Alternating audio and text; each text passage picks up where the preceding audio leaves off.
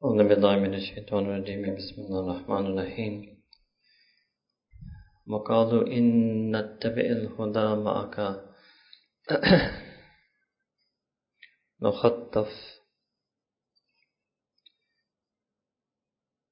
نتخطف من أرضنا أولم نمكن لهم حرما آمنا صدق الله العظيم. So this is Surah Al-Qasas, Surah number 28, verse number 57. Going back a few ayahs, Surah number 28, Surah Al-Qasas, verse number 57. So there was a certain group of disbelievers, specifically Harith ibn Uthman and Nu'man ibn Abd Manaf. Once they told the Prophet ﷺ that we know that you are preaching the truth, but if we believe in you, then we will be expelled from our land, we will be kicked out of Makkah Mukarramah. So Allah subhanahu wa ta'ala responded to them, أَوَلَمْ نُمَكِّنْ لَهُمْ حَرَمًا آمِنًا. Have we not indeed granted them and settled them in a peaceful haram? Right? And haram was peaceful because even the unbelievers of Makkah Mukarramah viewed the haram as a sanctified sacred ground where killing was prohibited. So this is actually just an excuse that was offered on their part. And this passage is also going to be referring to Hijrah. So Allah subhanahu wa ta'ala said about, the next thing Allah ta'ala says about haram is that yujba ilayhi thamaratu kulli shay, that Allah subhanahu wa ta'ala has made literally the fruit or produce of each and every single thing reach and be collected and reach the land of haram. So everything is attracted and collected over there. Kulli shay, the ulama have written, is not just the fruits of trees, but also the fruits of manufacture and trade. So when you go to Haram, you will see even today that every single thing from everywhere in the world is there. However, وَلَكِنَّ أَكْثَرُهُمْ لَا يَعْلَمُونَ. However, the vast majority of them have no knowledge of that. What does it mean? They have knowledge of that. They can see that. They live in the Haram. They know that it's a sacred place. They live in the Haram. They can see that it's a center of trade. So what does it mean? لَا يَعْلَمُونَ is a different type of ilm. It's going to be a theme that's going to come many times today, that there's one ilm that comes in a person's aql, and there's one ilm that comes from hidayah, from submission to wahi, from understanding Quran and Sunnah. That's a different type of ilm. So their aql can see these two facts, that the haram is a place of aman for them, and that it is a center of trade, but their ilm doesn't perceive that. What does it mean? That they have not submitted to the reality of that. They have not followed the hidayah of Allah subhanahu wa ta'ala. They fail to heed the signs that Allah ta'ala has mentioned. Again, Allah ta'ala is going to mention in verse 58 a similar concept, وَكَمْ أَحْلَقْنَا مِنْ قَرْيَةٍ, that many indeed were the towns and villages and populations that we destroyed. Why? Because they were Badarat ma'ishataha, it means that their society was wanton and reckless. That's one way to translate it. So فَتِلْكَ مَسَاكِنُهُمْ لَمْ تُسْكَمْ مِنْ بَعْدِهِمْ إِلَّا قَلِيلًا. And there lie the ruins of these homes and their settlements, and these habitats were not occupied after the communities which were destroyed, except for a few people who would live there. And this is ruins that the kuffar of Makkah, again, they could see that. But again, their aql saw it, but their ilm was not enough that they could submit to that reality. Kunna nahnul warithin. Allah Ta'ala says, indeed, we are the ultimate inheritors. It means only at the end, Allah subhanahu wa ta'ala will be left. He will inherit everything. Everything in this world fades. وَمَا كَانَ رَبُّكَ مُهْلِكَ الْقُرَىٰ. And your Rabb would never ever destroy and send His destruction on any population, any community, any town, حَتَّى يَبْعَثَ فِي أُمِّهَا رُسُولًا, until He sent to the center of that place a messenger, a Rasul. So what does this mean? Again, this is a sign to the mushrikeen of Makkah Mukarramah and Ishara. Number one, that now that Allah Ta'ala has sent Sayyidina Rasulullah to you, and He has done exactly this, يَتْلُو عَلَيْهِمْ آيَاتِنَا, that He's recited to you the verses of our revelation. So now you are eligible for this punishment. But the punishment will never fall until a prophet comes. Now the prophet has come to you. So by denying the prophet in your midst and denying the verses that he recites that were revealed to him, you are eligible for punishment. But as we mentioned to you earlier in Quran, Allah Ta'ala has already mentioned that the special status of Sayyidina Rasulullah is such that Allah Ta'ala said that the punishment will never come upon the people as long as you are in their midst. So this is the difference between Sayyidina Rasulullah and the other previous prophets, where then they left their communities and Allah Ta'ala inflicted a punishment on their community in their lifetime. وَمَا كُنَّا مُهْلِكِ الْقُرَىٰ, and Allah Ta'ala says that we will never ever destroy and send destruction on any population or settlement إِلَّا وَأَهْلُهَا ظَالِمُونَ, except that their inhabitants are ظَالِمُونَ, are oppressive and sinners and wrongdoers. So it means that two things will have to happen before Allah Ta'ala punishes. Number one, denial of anbiya in scripture, and number two, zulm, wrongdoing and injustice.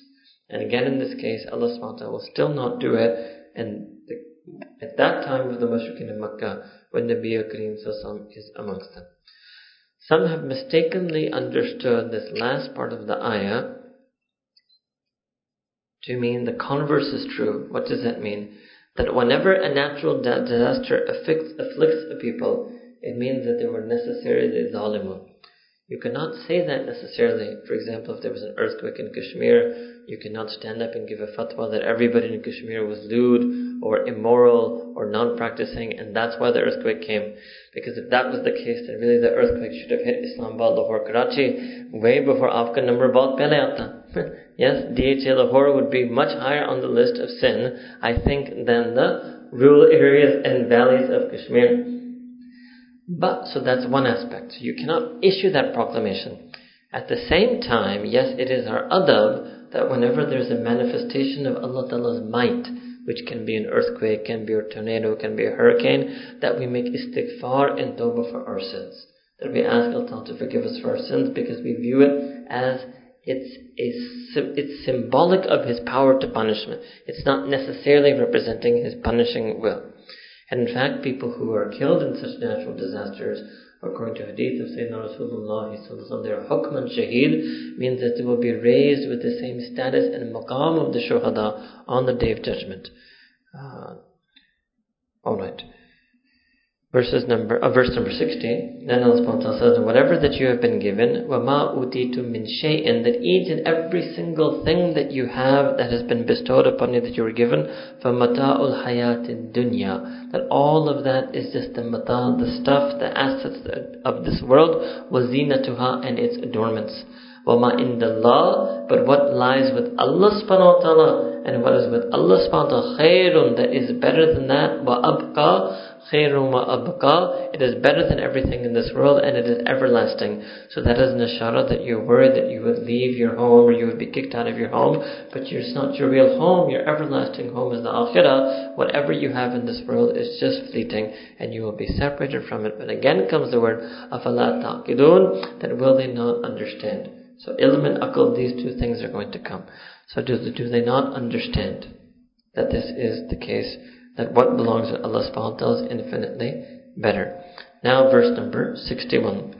أَفَمَنْ وَأَدْنَاهُ وَعْدًا حَسَنًا فَهُوَ لَاقِيهِ كَمَنْ مَتَعْنَاهُ مَتَاعَ الْحَيَاةِ الدُّنْيَا ثُمَّ هُوَ يَوْمَ الْقِيَامَةِ مِنَ الْمُحْضَرِينَ. So that person who Allah Ta'ala says, and can that person to whom Allah Ta'ala has made a noble and beautiful promise, and he finds and is going to realize that promise. So what does that mean? The one here means the mu'min, the believer, and the promise is Jannah. So the one who lives their life according to the teachings of Allah subhanahu wa ta'ala, and then meets and discovers and realizes that promise on the Day of Judgment and gets Jannah, can that person ever be equated to or be viewed as equivalent to كَمَنْ مَتَعْنَاهُ مَتَاعَ الْحَيَاةِ الدُّنْيَا, to that person to whom we have given all of the stuff and the goods of this world, but then ثُمَّ هُوَ يَوْمَ الْقِيَامَةِ مِنَ الْمُحْضَرِينَ, then they will be summoned to Allah Ta'ala on the day of resurrection. So this is referred to the unbeliever who has been given things of the world. Here Allah subhanahu wa ta'ala is giving an ishara, but the believer should never envy the things that the disbeliever has been given in this world, because the real risk and the real khair and the real treasures that Allah Ta'ala wishes to give the believer is that Jannah that Allah subhanahu wa ta'ala will give him in the akhirah. As we should not be enamored by these temporary pleasures that the disbelievers possess. Sayyidina Abu Hurairah radiallahu anhu said, Sayyidina Rasulullah said in hadith, specifically this, that a mu'min should never envy a bounty, blessing, ni'mah, worldly good that is enjoyed by a sinner, let alone a disbeliever, by a sinner, because the mu'min can never know whether that sinner is going to make tawbah. And the default position in this sense, not default, but if the person dies without making tawbah, then Allah knows best what punishment is in store for them for that sin. And maybe one reason that they indulged in sin was their wealth and influence led them to ghafla, or to forget Allah subhanahu wa ta'ala, or to be lazy in their deen. So the mu'min should never envy what a sinner has. Right. And then when they will be presented and gathered in front of Allah subhanahu wa ta'ala on that day, so what will they say? This will be Yawma Yunadihim. This will be the day that Allah subhanahu wa ta'ala will call each and every one of them. And what will Allah subhanahu wa ta'ala ask them? فَيَقُولُ Allah subhanahu wa ta'ala will say, أَيْنَ شُرَكَائِيَ الَّذِينَ كُنْتُمْ تَزْعُمُونَ, that where are those that you ascribed as partners to me? Those who, in your estimation, that you ascribed as partners to me. Verse 63, then قَالَ الَّذِينَ حَقَّ عَلَيْهِمُ الْقَوْلِ, and then those people against whom the testimony will be established and the decree will be passed, they will say, رَبَّنَا هَؤُلَاءِ الَّذِينَ أَغْوَيْنَا, that Ya Allah, these were our Rabb, that these are the ones who were led astray, these are those who led us astray. أَغْوَيْنَاهُمْ كَمَا غَوَيْنَا, and we led them astray just as we were astray. So now that Tabarra'na ilayk, Ya Allah, we exonerate ourselves in front of you. We wash our hands of them and we turn to you. Right? And this will not be accepted for them. They will say, Ma kanu iyana ya'budun, that they never ever worshipped us. So what does it mean? The idols themselves, or the false gods themselves, were proclaimed in Bara'ah, and they will say that we have nothing to do with this. So Allah subhanahu wa ta'ala is telling the idol worshippers that your idols will disavow you on the day of judgment. Better that you disavow and disown them on this world, because they are only going to disown you on the day of judgment if you try to call them for help. Verse 64, again, وَقِيلَ دُعُوا شُرَكَاءَكُمْ, and go and call your partners and idols, and then they will do so. فَدَعُوهُمْ, the people, the disbelievers will call upon the idols. فَلَمْ يَسْتَجِيبُوا لَهُمْ, but their idols will not respond to them. And then what will happen? وَرَعُوا الْأَذَابَ, they will see the punishment that has been decreed for them. لَوْ أَنَّهُمْ كَانُوا يَهْتَدُونَ, if only they had been people who had accepted and submitted to Hidayah and the guidance that was sent to them by Allah subhanahu wa ta'ala in the form of Kutub and Anbiya. وَيَوْمِ يُنَادِيهِمْ, and remember that day when Allah subhanahu wa ta'ala will call to them and say, فَيَقُولُ, Allah subhanahu wa ta'ala say, مَاذَا أَجَبْتُمُ الْمُرْسَلِينَ, that how did you reply to the messengers? What reply did you give to the messengers and the Anbiya? So again, this can refer to the disbelievers. Did they believe in the Prophet?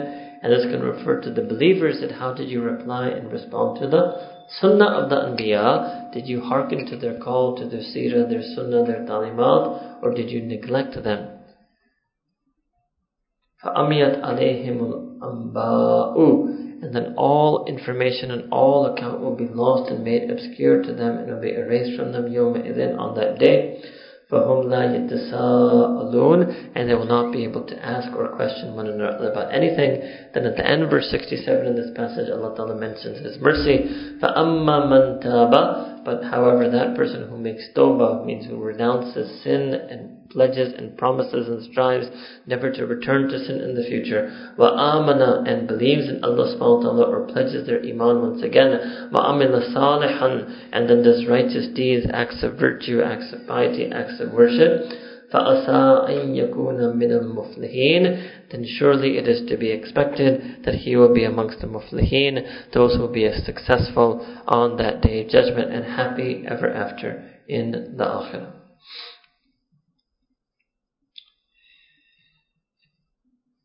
In Surah Ma'idah here, Allah subhanahu wa ta'ala has mentioned that they will call their partners, and that their partners or their idols that they associate with Allah will not be able to respond to them. In Surah Ma'idah, a long time ago we did this verse, that Allah subhanahu wa ta'ala will actually gather the messengers.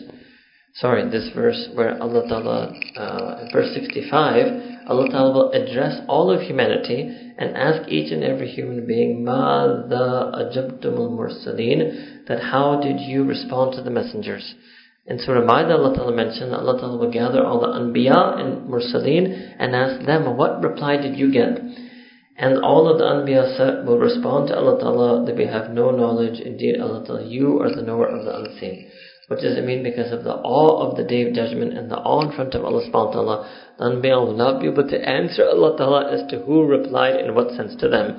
So if the Anbiya will be so succumbed to the might and majesty of Allah Subhanahu wa Ta'ala, then you can imagine the people will have no chance of being able to answer Allah Ta'ala this question, how did they respond to the Mursaleen? Verse 68, وَرَبُّكَ, that your Rabb, يَخْلُقُ مَا يَشَاءُ, Allah subhanahu wa ta'ala creates whatever He wants, وَيَخْتَارُ, and He chooses whatever so He wants. This means the right of selection belongs to Allah subhanahu wa ta'ala. First reason this verse was revealed was that because some of the mushrikeen, they complained that why was it that Nabi Kareem was chosen as a prophet?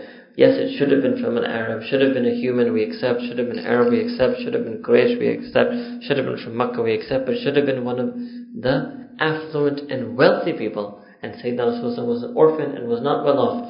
So this was the answer that Allah subhanahu wa ta'ala says. He has created everything and He chooses and selects whomsoever He wants. And this is generally true for all of Allah subhanahu wa ta'ala's creation. He has created all of humanity and selected certain people to be their Anbiya. From amongst His Anbiya, He selected Sayyidina Ibrahim alayhi salam to be Khalilullah, Sayyidina Musa alayhi salam to be Kalimullah, Sayyidina Isa alayhi salam to be Ruhullah, and Sayyidina Rasulullah sallallahu alaihi to be Habibullah. This is the wish of Allah subhanahu wa ta'ala. He selects whomsoever He wants.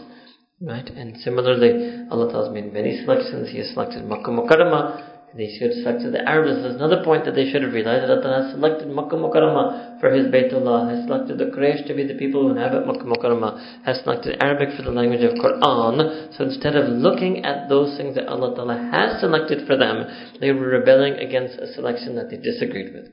And again, we never want to imitate or mimic this believer, the attitude and demeanor of the disbelievers.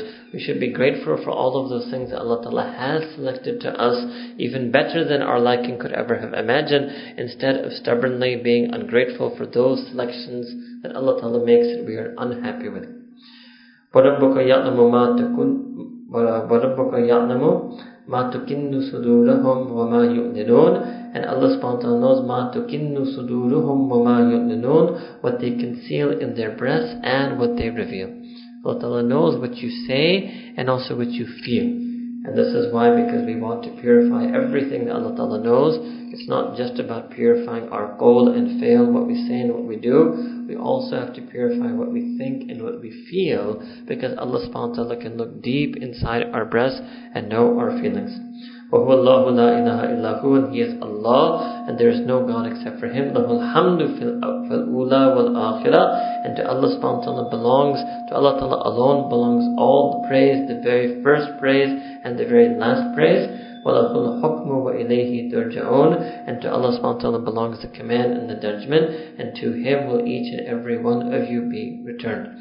قُلْ أَرَأَيْتُمْ إِنْ جَعَلَ اللَّهُ عَلَيْكُمُ اللَّيْلَ سَرْمَدًا, that do you not see, that Qul, say to them, my beloved Messenger sallallahu, that do you not see that if Allah Ta'ala had made the night sarmadan ila yawm al-qiyamah, that it had remained perpetual night until the Day of Judgment, then who would it have been? Man ilahun ghayrullahi yatikum bidhiya, what deity is there, or what God is there other than Allah subhanahu wa ta'ala, who could bring the light of daylight to you? أَفَلَا تَسْمَعُونَ, are you not listening? Will you not listen then? Qul, and or say to them, Nabi Kareem says, وَأَرَأَيْتُمْ إِنْ جَعَلَ اللَّهُ عَلَيْكُمُ النَّهَارَ سَرْمَدًا, that if Allah Ta'ala made daylight perpetual for you إِلَى يَوْمِ الْقِيَامَةِ, in the Day of Judgment, مَنْ إِلَهٌ غَيْرُ اللَّهِ يَأْتِيكُمْ بِاللَّيْلِ, that what God is there other than Allah subhanahu wa ta'ala who could bring night to you? تَسْكُنُونَ فِيهَا, such a night that you rest therein. أَفَلَا تُبْصِرُونَ, so then will you not see? So the first verb was used with sama, the second verse was used with basar. It means will you not then see, will you not perceive, will you not observe? وَمِنْ رَحْمَتِهِ, and it's from the mercy of Allah subhanahu wa ta'ala that He has made night and day both for you, and that they alternate, and neither one is perpetual. لِتَسْكُنُوا فِيهِ, so that you may rest therein, yani in the night. وَلِتَبْتَغُوا مِنْ فَضْلِهِ, and that you may seek the bounty and blessing and fazl of Allah subhanahu wa ta'ala, means in the day. وَلَعَلَّكُمْ تَشْكُرُونَ, and so that perhaps you may be able to express your gratitude and be grateful to Allah subhanahu wa ta'ala. So this is the norm. Yes, there are certain extreme regions, certain extreme latitudes in which there is perpetual night and perpetual day, but the vast norm of Allah subhanahu wa ta'ala is that night and day alternate, and it is not in any way the will and wish of Allah subhanahu wa ta'ala that people should inhabit and settle uninhabitable lands, whether it is the polar caps or other such reasons. If human beings choose to live in such places, that is their own choice, but there are a handful or very few people who live in those places. They could easily have lived elsewhere. Verses 74. Then Allah subhanahu wa ta'ala says they should remember that day وَيَوْمِ يُنَادِيهِمْ, the day when Allah subhanahu wa ta'ala will call them. فَيَقُولُ, Allah subhanahu wa ta'ala will say, فَيَقُولُ أَيْنَ شُرَكَائِيَ الَّذِينَ كُنْتُمْ تَزْعُمُونَ, same thing, that where are those partners that you ascribed to me, you claimed and you thought that I had. وَنَزَعْنَا مِنْ كُلِّ أُمَّةٍ شَهِيدًا, Allah Ta'ala says, and we will draw a witness from every ummah, from every community and people. فَقُلْنَا هَأْتُوا بُرْهَانَكُمْ, then we will say, هَأْتُوا بُرْهَانَكُمْ, that produce your proof, bring your proof. فَأَلِمُوا, and then they will get ilm. Then they will know. And what will be the ilm that they get? أَنَّ الْحَقَّ لِلَّهِ, that haqq, truth, belongs to Allah subhanahu wa ta'ala alone. وَذَلَّ أَنْهُمْ مَا كَانُوا يَفْتَرُونَ, and all of those lies and inventions that they ascribe to Allah subhanahu wa ta'ala, all of that will desert them, will abandon them on that day. Means all of their false idols will abandon on that day. Who will be called from every ummah as a shaheed? To elsewhere Allah Ta'ala mentioned in the Quran that the anbiya will be called as shaheed, and then every nabi will serve as a witness to the disobedience of their nation.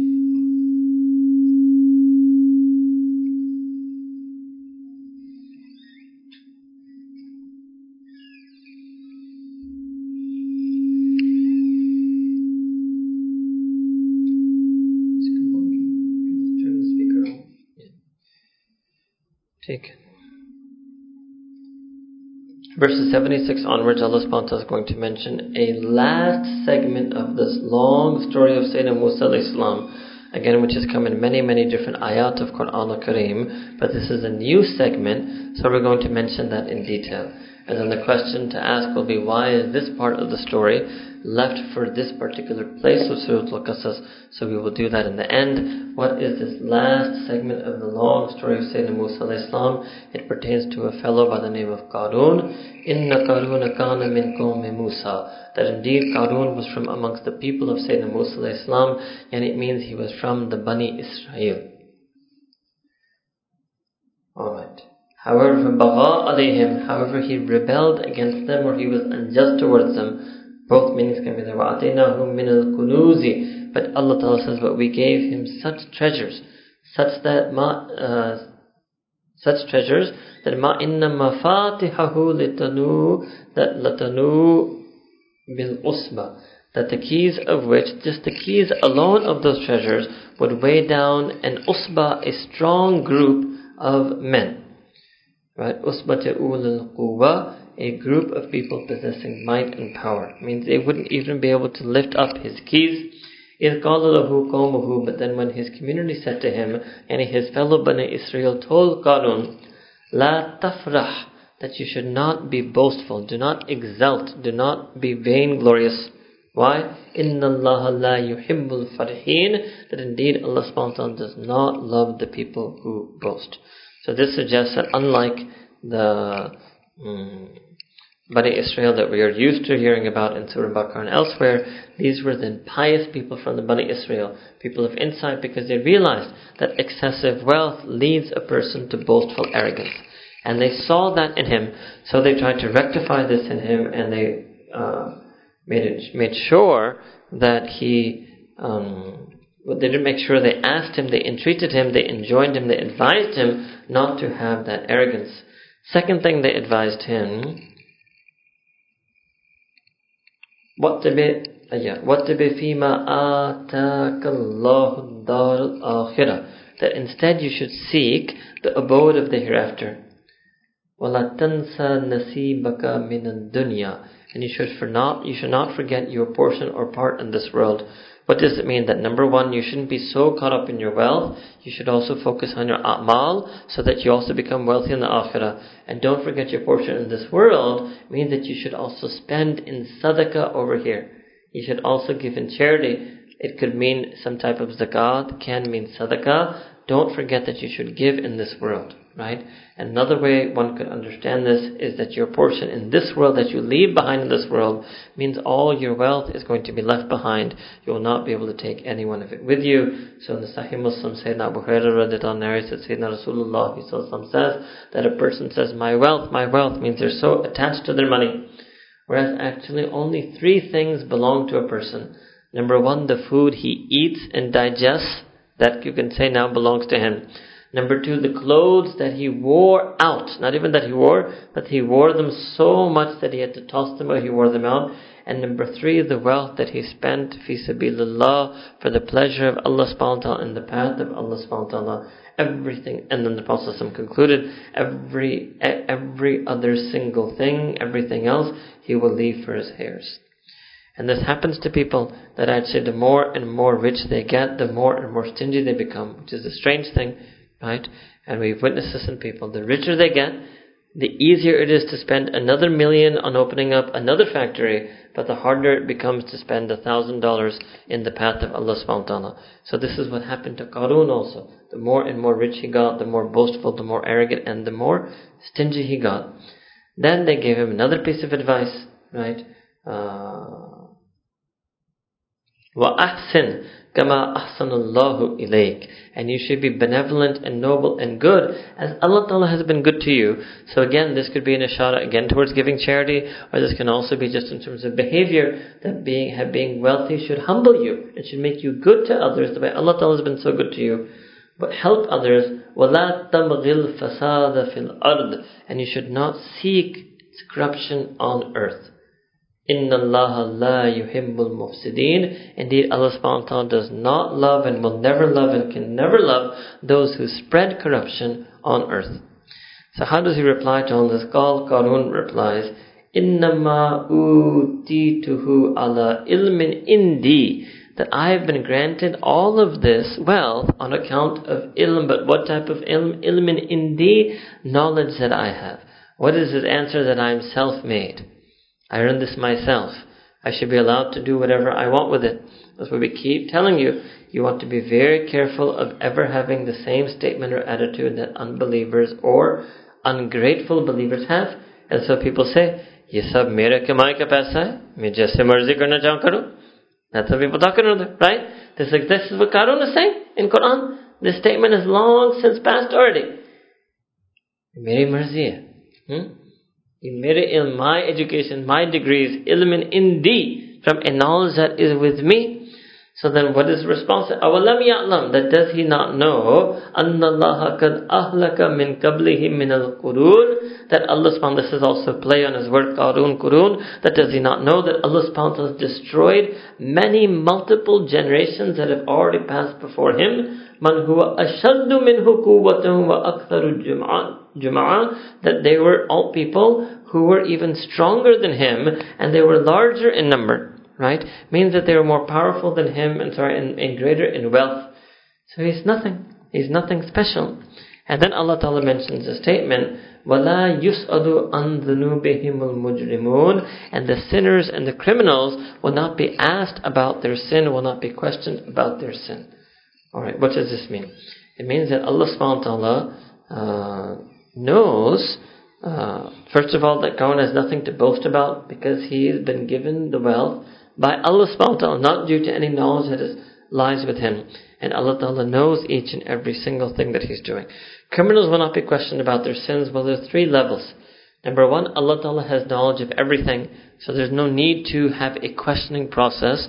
It doesn't mean that knowledge will be discovered in the answers.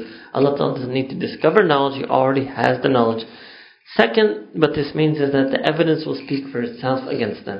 It means their own book of deeds, their own acts, or there will be other evidences, other testifiers that will testify against them. The angels, Kiram and Katibin, the pieces on earth, the pieces of land upon which they sinned, their very own organs, it comes in Quran, their hands and limbs will testify against them about the sins that they did.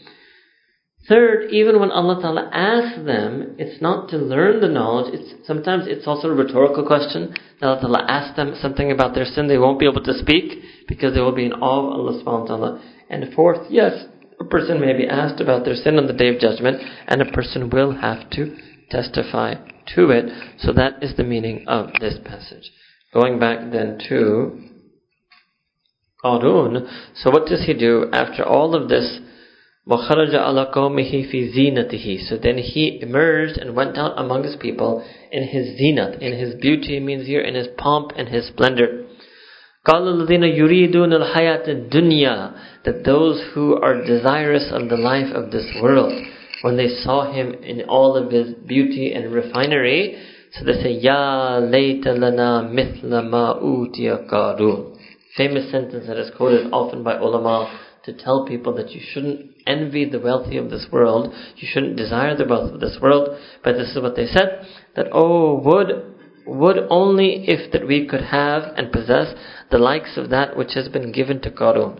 So at the very least they said ma'utiya, they still acknowledged that it was not what he earned but what was given to him. Innahu ladhu hazzin adim, indeed he is someone who is a great fortune, or you can also think greatly fortunate. He has great fortune, or he is greatly fortunate.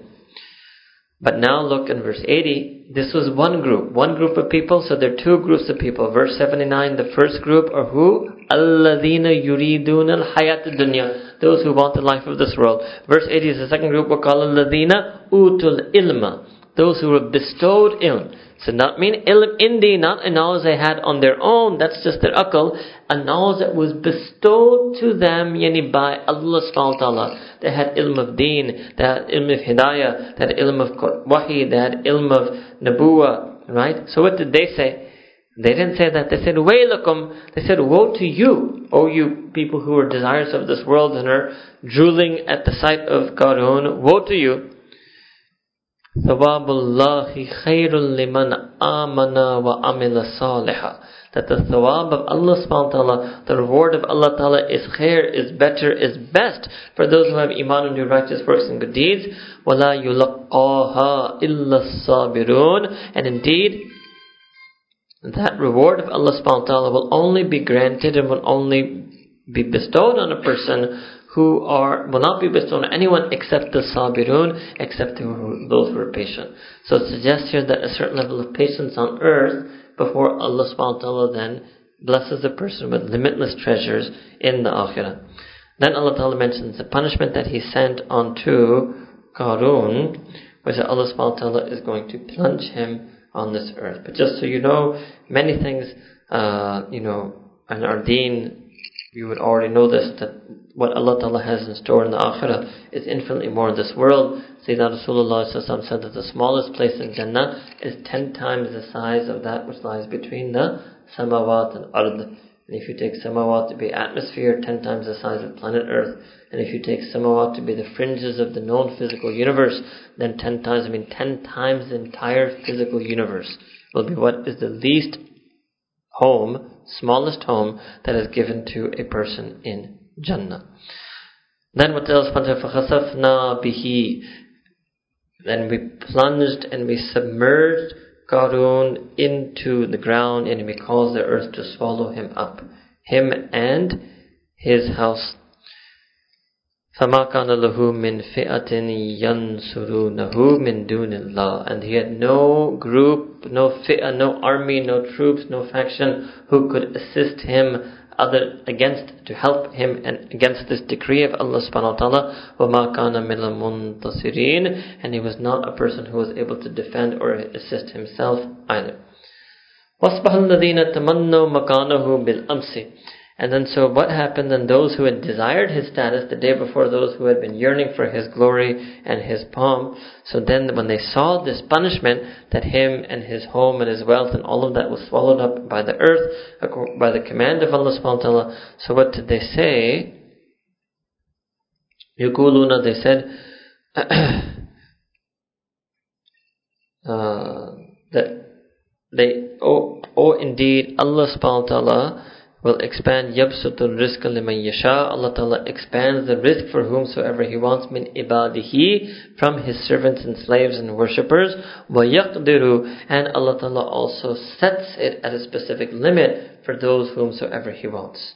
Meaning that this is the will and wish of Allah subhanahu wa ta'ala. So Allah Ta'ala expands it or regulates it at His will. And then they realize, Lawla an madallahu alayna, that if indeed Allah Ta'ala had not, Lawla am mannallahu alayna, that if Allah subhanahu wa ta'ala has not been gracious to us, if He had not sent His favor on us, la khasafa bina, in fact we would also have been buried along with Qarun and if we had been like him and been with him, if Allah Ta'ala accepted our wish yesterday, that if only we could be like him, then we would have been sitting buried like him also today.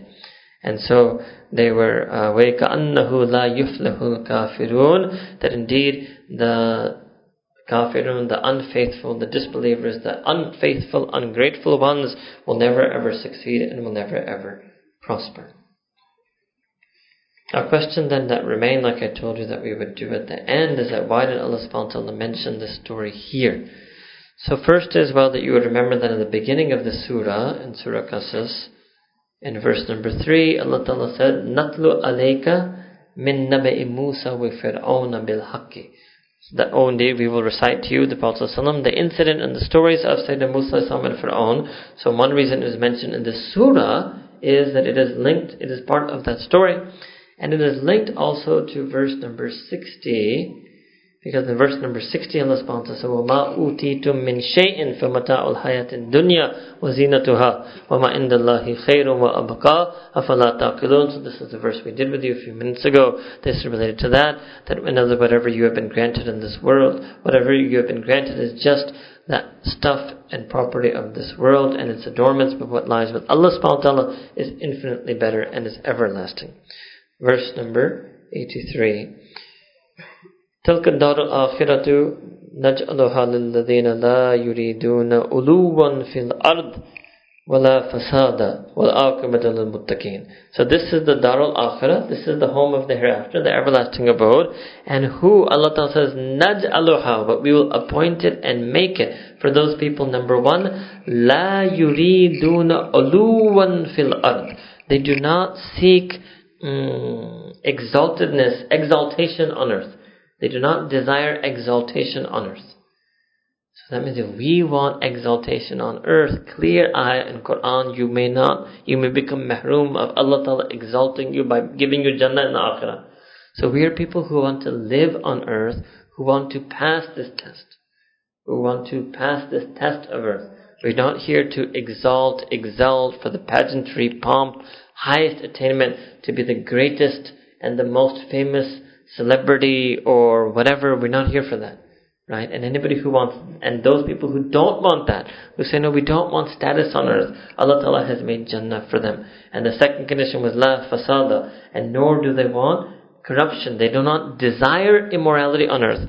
Whether they desire that corruption for themselves or whether they desire it in others, anybody who does fasad themselves or desires fasad for others is also mahroom of the akhirah. But wal aqibatu means khairul aqiba, means the best outcome will be lil muttaqeen, for the people of taqwa, means those who are conscientious and aware of Allah Ta'ala at all times, and that conscientious awareness will lead them to refrain and abstain from disobeying Allah Ta'ala at all times. Man ja'a bil hasanati, and that person who brings to Allah subhanahu wa ta'ala a good deed, falahu khairun minha, he will get even better than the deed they performed. وَمَنْ جَاءَ بِالسَّيِّئَةِ, and that person who brings to Allah subhanahu wa ta'ala a sin or an evil deed, فَلَا يُجْزَى الَّذِينَ عَمِلُوا السَّيِّئَاتِ إِلَّا مَا كَانُوا يَعْمَلُونَ, that they will not be given anything more than they did. Now the parity would be that you bring a good deed, you get better than what you bring. You do a sin, you get worse than what you did. But no, you do a good deed, you will get better, and you do a sin, you will just get the recompense and jaza for what you did. And you saw earlier in Quran, Allah subhanahu wa ta'ala can even multiply a good deed up to 700 times. 10 times, 70 times, 700 times. Whereas the person who sins, they will only face that one sin, and that is if they don't make, if they don't make tawbah for it. If they make tawbah for it, then they won't even have to face their sins on the Day of Judgment. And some have said that Hasana Alif Lam here is Ahdi. Al-Hasana means specifically the good deed of Iman, and they will then get something infinitely greater than that Iman, which is Jannah, the Samara of that Iman. And As-Sayyi'ah, again Alif Lam Ahdi. Ahdi means that it's a specific article. The good deed, yani Iman, and if they come to bringing it to the evil deed, yani Kufr, then they will get simply what is the jaza of Kufr. And that's what Allah subhanahu wa ta'ala, if you take it that way, then the ishara is that Jahannam is the appropriate jaza for Kufr. Allah ta'ala has not magnified that or multiplied the punishment. The punishment fits the crime, whereas the reward for Iman is infinitely more multiplied than the good deed itself. Verses number 85 to 88, end of the surah, Surah Al-Qasas, Surah 28, last verses 85 to 88. إِنَّ الَّذِينَ فَرَضَ عَلَيْكَ الْقُرْآنَ لَرَادُّكَ إِلَى مَعَادٍ. That indeed that being, yani Allah subhanahu wa ta'ala, who has prescribed and decreed upon you Qur'an, He will certainly return you back to Ma'ad, to the place where you return. Yani I had already mentioned this to you, that Sayyidina Rasulullah was on Hijrah. This is the last Makki verse, and he was going from Makkah Mukarram to Madinah Munawwarah. He paused at a place called Juhfa, and he paused there because he was feeling sadness and longing to return to his hometown in Makkah Mukarramah. And that occasion, the angel Jibreel Islam came and brought this verse, and it means that indeed Allah Ta'ala will return you back to Makkah Mukarramah. At some point it will happen, and indeed, as all of you know, it happened. قُلْ رَبِّ أَعْلَمُ مَنْ جَاءَ بِالْهُدَى وَمَنْ هُوَ فِي ضَلَالٍ مُبِينٍ. And say that indeed my Rabb knows best who has come with true guidance and who is it that is on a clear and manifest error. This is because the mushrikeen used to taunt the Prophet ﷺ and say that we are the ones who are rightly guided, hence the Kaaba will stay with us and you are in error. And lest the Prophet ﷺ feel when he is leaving that the mushrikeen will feel that their taunts were justified, that look, and the mushrikeen were spreading this, that we've kicked him out, and shows this is a sign that we are true, and that this house of worship is the house of worship for our false idols. So Allah subhanahu wa ta'ala is answering that and saying, no, Allah ta'ala knows who has come with hidayah and who is on error, and certainly after Fatih Makkah, then all of Arabia from that moment until today has known who is on haqq and hidayah and who is misguided. وَمَا كُنْتَ تَرْجُو أَن يُلْقَى إِلَيْكَ الْكِتَابِ إِلَّا رَحْمَةً مِّن رَبِّكَ فَلَا تَكُونَنَّ ظَهِيرًا لِلْكَافِرِينَ. Allah subhanahu wa ta'ala said to the Prophet that you never could have anticipated, nor did you ever hope for, that Allah ta'ala would send this book down, any scripture, any Qur'an al-Kareem to be presented to you. This was just a mercy from your Rabb. This came as nothing except as a mercy from your Rabb, and therefore you must certainly be sure that never ever to be an ally or supporter to the disbelievers and the atheists. Now obviously it means that Nabi can never think like that, but Allah subhanahu wa ta'ala here again in those ayat that we keep pointing out to you when they come, even Allah subhanahu wa ta'ala is inflicting His rububiyyat on Sayyidina Rasulullah that He is the Rabb and that you could never think. Now the Prophet would never be allied to them, but maybe he may think of softening or compromising to get back to Makkah Mukarramah, right? To somehow regain Makkah Mukarramah. Allah subhanahu wa ta'ala is saying, no, you will have no need to do any such thing. وَلَا يُصُدُّنَّكَ عَنْ آيَاتِ اللَّهِ. And they can never ever prevent you or stop you. Never let anything obstruct you from the signs of Allah Ta'ala, or you can say from the meaning of the verses of the revelation of Allah. That's actually better. The verses of Allah Ta'ala, إِذْ أُنزِلَتْ إِلَيْكَ, after they have been revealed to you. وَادْعُ إِلَى رَبِّكَ وَلَا تَكُونَنَّ مِنَ الْمُشْرِكِينَ. And you should keep calling, and it's really addressed to Nabi Kareem Sallallahu Alaihi Wasallam. And those of you who know Arabic, this is all singular. وَادْعُ and رَبِّكَ, all of that is singular. So, O you, Prophet ﷺ, you should continue to make dua to your Rabb. وَلَا تَكُونَنَّ مِنَ الْمُشْرِكِينَ. And you, Prophet ﷺ, you should certainly make sure that you never become amongst the idol worshippers. And you don't pray to وَلَا تَدُوا مَعَ اللَّهِ إِلَهًا آخَرَ. And don't make dua along with Allah subhanahu wa ta'ala to any other deity. Illahu, except for La ilaha illahu, that because there is no deity other than Allah subhanahu wa ta'ala. Kullu shay'in halikun, each and everything will fade. Before I do that last part, what does this mean? Obviously, again, Sayyidina Rasulullah would never ever in his mind imagine, right, that he would call anyone else. But still, Allah subhanahu wa ta'ala is showing His Master divinity on the Prophet as well, and addressing him. Not that there's any even remote possibility of this, but still laying down the law, if you will, even for His most beloved and blessed and best of creation. This verse 87 is something that we should reflect on, because again, like I told you, every ayah has umum. So if we view this as being addressed to us, so it would mean that nothing should prevent and obstruct us from following the ayatillah, these verses of Allah Ta'ala's revelation, after they have been revealed to you, as after they have been recited and translated and taught to you. Nothing should prevent you from following them. And this is the problem, right? That we have the same problem, this whole phenomenon of the non-practicing believer, right? This word should not even exist. It's what you call oxymoron. How could you believe and not practice? It shouldn't exist, right? But it's become such a standard term. It's a category in of itself. And it's a group and category that has millions and millions of adherents. The non-practicing believers, right? So this is what Allah is saying in this ayah, that it shouldn't be like that. You believe in it, you hear it, you should practice it. What in the world could stop you from living this deen that you believe and have iman in? Alright. And so the last part of the ayah, كُلُّ شَيْءٍ هَالِكٌ إِلَّا وَجْهَ, that every single thing shall perish except the wajh of Allah subhanahu wa ta'ala. Now this is something that we had mentioned earlier to you, I think last year. Wajh, literally that means His face or countenance. It means except the will and purpose of Allah subhanahu wa ta'ala.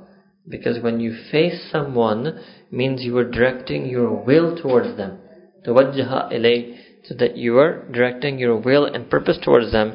So all intents and purposes shall perish and fade, except the will and intent and purpose of Allah subhanahu wa ta'ala. Lahul hukmu, and to Him alone belongs the judgment and decree. Wa ilayhi turja'un, and to Him alone will each and every single one of you be returned.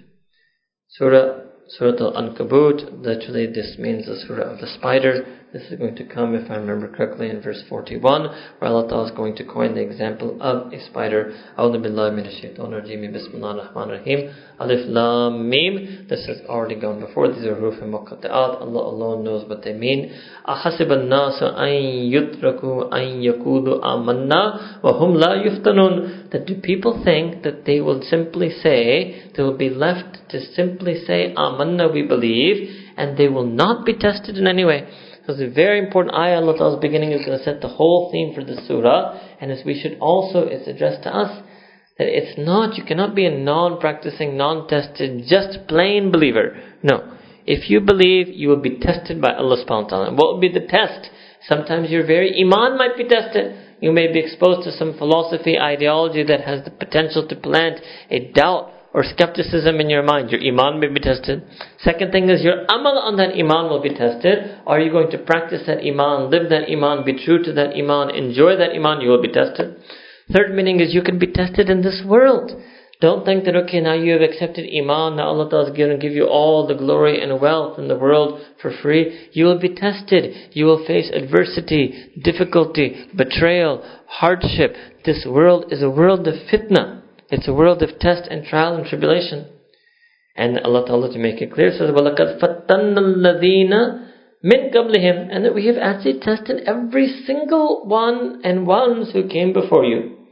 فَلَيَعْلَمَنَّ اللَّهُ الَّذِينَ صَدَقُوا وَلَيَعْلَمَنَّ الْكَاذِبِينَ. And this Allah Ta'ala reveals, and this is done so that, why? So that Allah Ta'ala may surely and assuredly discern that who are those الَّذِينَ صَدَقُوا, who are true in their iman, and that so Allah Ta'ala may also surely, assuredly know those who are liars, who are untrue to their iman.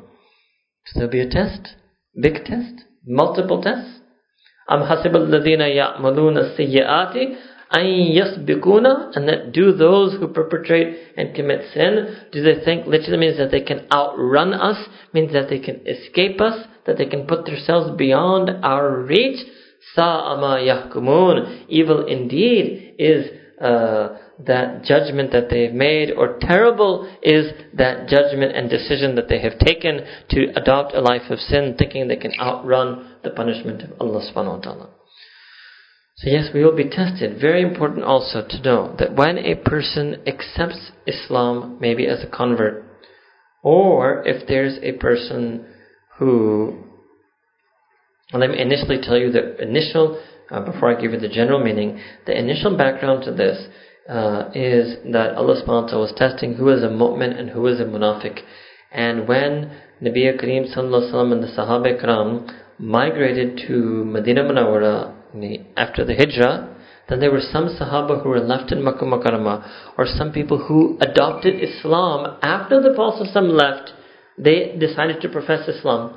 So the Sahaba would write them and told them that you have to come, because at that time that was the legal ruling, that was fard, that a person's iman was not viewed as complete until they did the hijrah from Makkah Mukarramah to Medina Munawwara.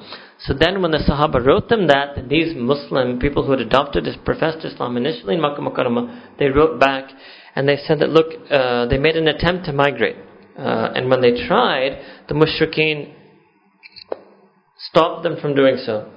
Then a second attempt was made. The second time they made the attempt, in the second time there were some people who chose not to migrate because they were scared.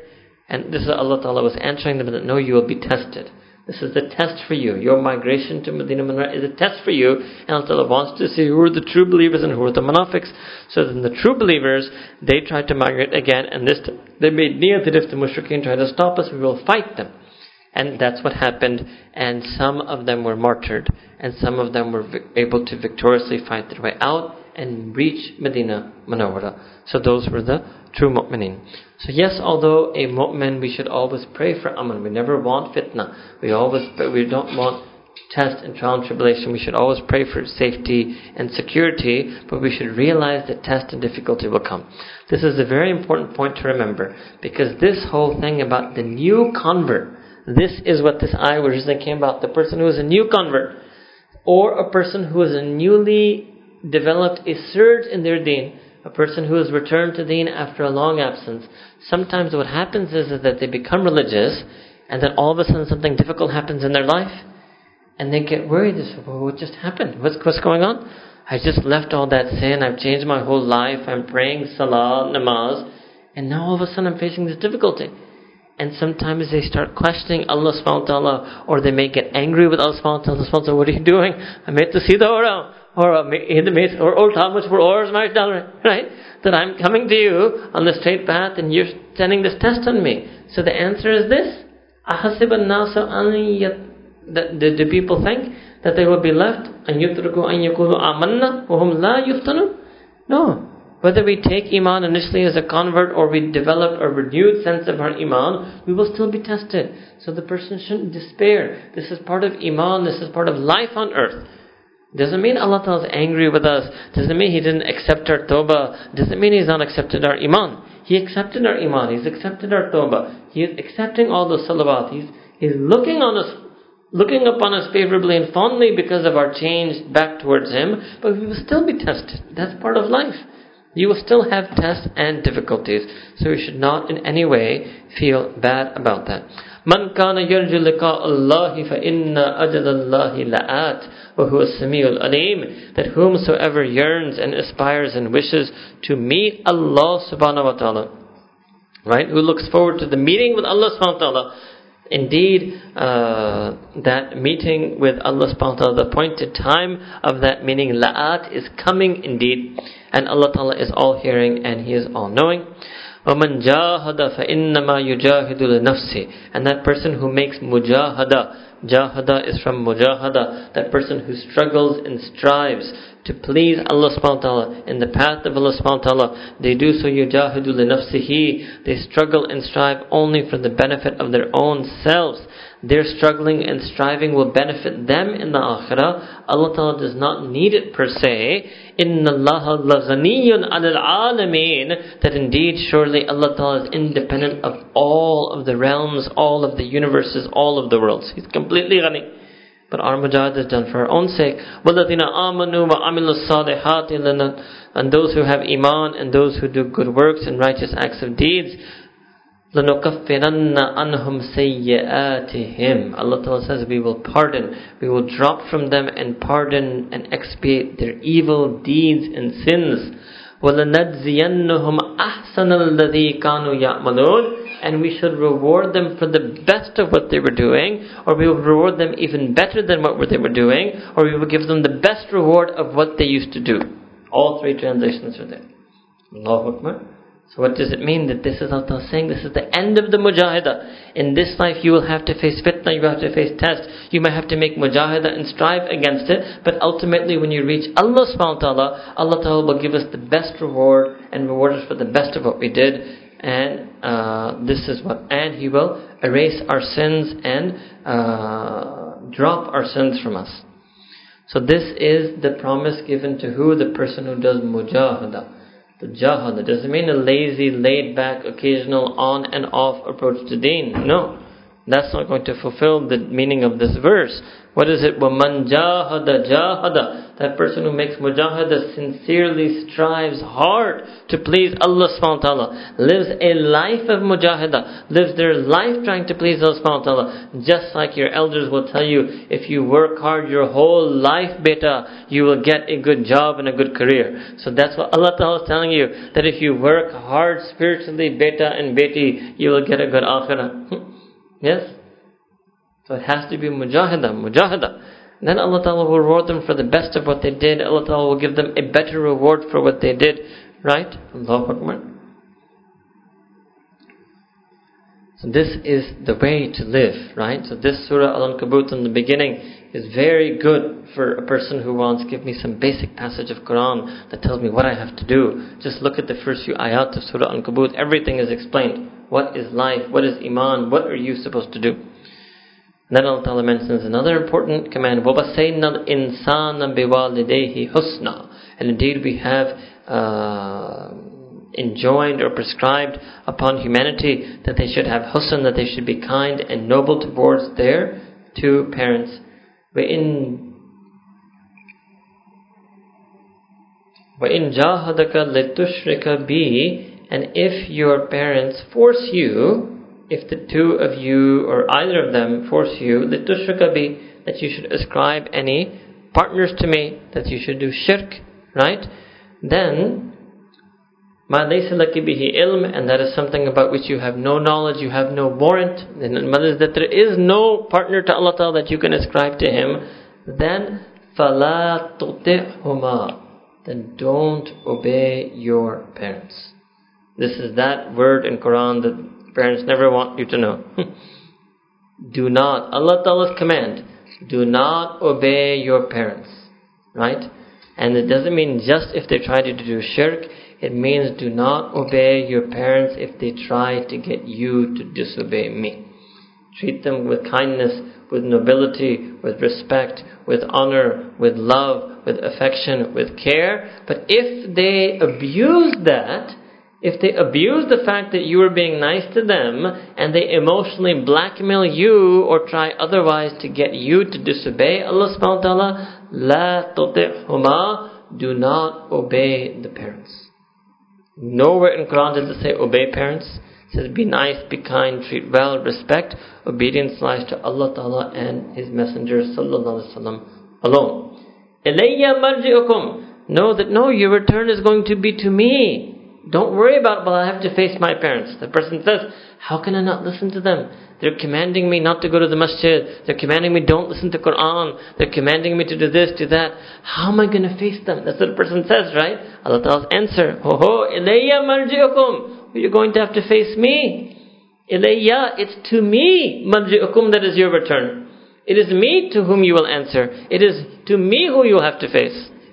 Don't obey them. فَلَا تُطِعْهُمَا, if they're asking you to disobey me. Clear message in Quran al-Karim.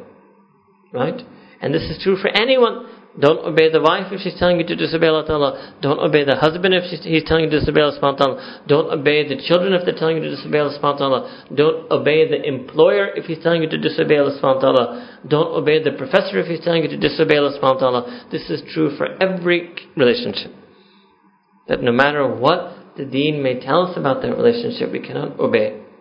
So your return should be to me. فَأُنَبِّئُكُمْ بِمَا كُنْتُمْ تَعْمَلُونَ, and then I will inform you and tell you about what it is that you used to do. وَالَّذِينَ آمَنُوا, and those who have iman, وَعَمِلُوا الصَّالِحَاتِ, and do righteous actions, لَنُدْخِلَنَّهُمْ فِي الصَّالِحِينَ, that we will surely admit them and enter them amongst the ranks of the Salihin. Salihin, golden category to be in. And if you can show up on the Day of Judgment as one of the Salihin, you will be an asset for your parents. Some of your parents don't realize that. They're looking at this world. They can't even look beyond the desire of din. A little bit of facial hair disturbs them. One piece of cloth drives them up the wall. Right? They can't look beyond that. They're not able to realize what's going to happen in the Akhirah. If you can make yourself amongst the Salihin, and being the Salihin isn't just about facial wear and facial cloth, it's about a whole lifestyle, the zahir, batin, everything. But if you can do that, then don't feel so bad if you have to disobey your parents to do that. Because they don't know better. You're actually doing husn towards them. You're actually being good for them, because on the Day of Judgment, those parents who have children from the Salihin, those parents have greater hope in the mercy of Allah subhanahu wa ta'ala. So it's part of doing husn. Sometimes disobeying them is part of the husn to do for them. Right? But they may not know.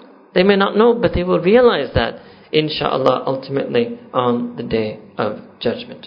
Alright? Now I'll mention to you some hadith about this. Care, first of all, is coming, maybe today, inshallah, Surah Luqman. You will see it, if not today, then tomorrow, that Allah subhanahu wa ta'ala has mentioned that even in such a situation, when you don't obey them, it's going to come again in Surah Luqman, you should nevertheless continue to be nice and sweet and on good terms with them. Right? This la tuti doesn't mean that, does not give any warrant and license to be rude or to be uncivil. You still have to maintain the husn while not obeying them if it means disobeying Allah subhanahu wa ta'ala.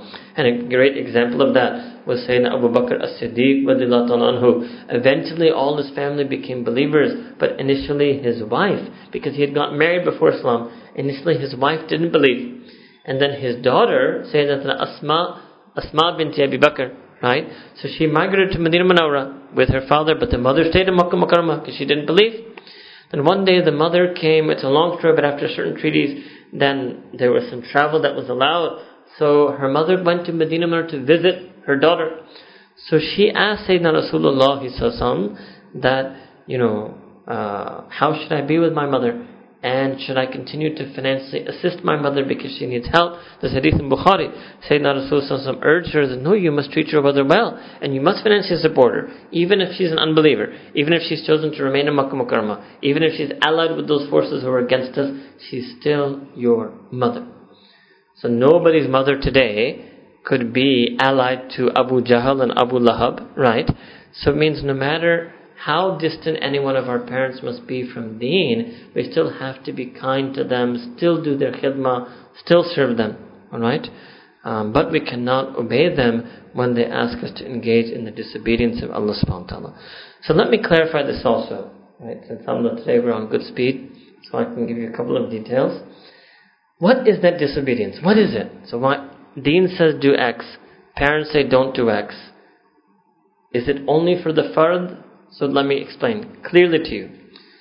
Those things that are fard, those things that are wajib, and those things that are sunnah muakkada, no, you cannot obey your parents at all. If your parents want you not to do something that is fard, not to do something that is wajib, not to do something that is sunnah muakkada, and I say this fully addressing the parents who are here without any jijak, mujhe to koi dar nahi parents. And I'm in between, age-wise, between the younger crowd and the older crowd. You cannot tell your child not to do something that's fard, even if you think security, or not to do something that's wajib, or not to do something that's sunnah. Ke beta aap namaz padho magar ghar par padhe, right? Where's the tawakkul on Allah subhanahu wa ta'ala, right? You're not sending him into the house of some enemy. You're sending him into a masjid which is Baytullah, right? And what's the worst that can happen? Technically 1 in a billion chance he'll become shaheed. There's no evil. There's no wrong outcome that's going to take place, right? So a parent is not allowed, for the parent perspective, if a parent tells their child not to do something that is farz or wajib or sunnah muakkad, the parent is committing sin. And the child, no matter how old or young the child may be, and no matter how old or young the parent may be, and irrespective of the health condition of the parent, irrespective of the parent tells you, I'm going to show you that right now, I'm going to have a heart attack if you continue what you're doing. Right? Then the emails come that she's going to have a heart attack. Now what should I do? It's coming. I'm going to show it to you from hadith. This heart attack part. Right? You still can't listen. No. Obedience lies to Allah subhanahu wa ta'ala and His Messenger sallallahu alaihi wasallam. However, if there's something that's sunnat ghair muakkada, also known as nafil, also known as mustahab, something that is preferred in deen, but not any level of requirement, or something that is purely optional in deen, if your parents don't want you to do that, then sometimes, not all the time, but also not never, and this is something that's a very delicate area, but sometimes, yes, you have to leave that mustahab for the sake of your parents. Right? That is there. That much concession can be there. So, to give you an example of this from Sahaba Ikram, Sayyidina Sa'ad radiallahu anhu was the favorite of his mother. But then he accepted Islam, and his mother just could not handle it. It drew the mother wild. So she took a qasam on her false gods that I will not eat and I will not take shelter. I will stand in the hot sun until you renounce Islam. And this happened for one day. This happened for a second day. And then Sayyidina Sa'ad went to Sayyidina Rasulullah, look, my mother, she's going hungry. It's been 48 hours now. And she's standing in the hot sun. What should I do? At that moment, this verse was revealed. Allah subhanahu wa ta'ala answered the question emphatically, فَلَا تُطِعْهُمَا, that you cannot obey them. There's no way you can renounce your deen because your mom is standing in the sun and making herself hungry. So what happened then? Sayyidina Sa'ad and Sayyidina Rasulullah sallallahu alaihi wasallam made dua to Allah subhanahu wa ta'ala. And then he went to her and he told his mother that, oh my mother, Allahu Akbar, Ajib. He said, oh my mother, even if you had 100 lives to give, means you die of hunger or heat 100 times, even then I cannot leave my deen.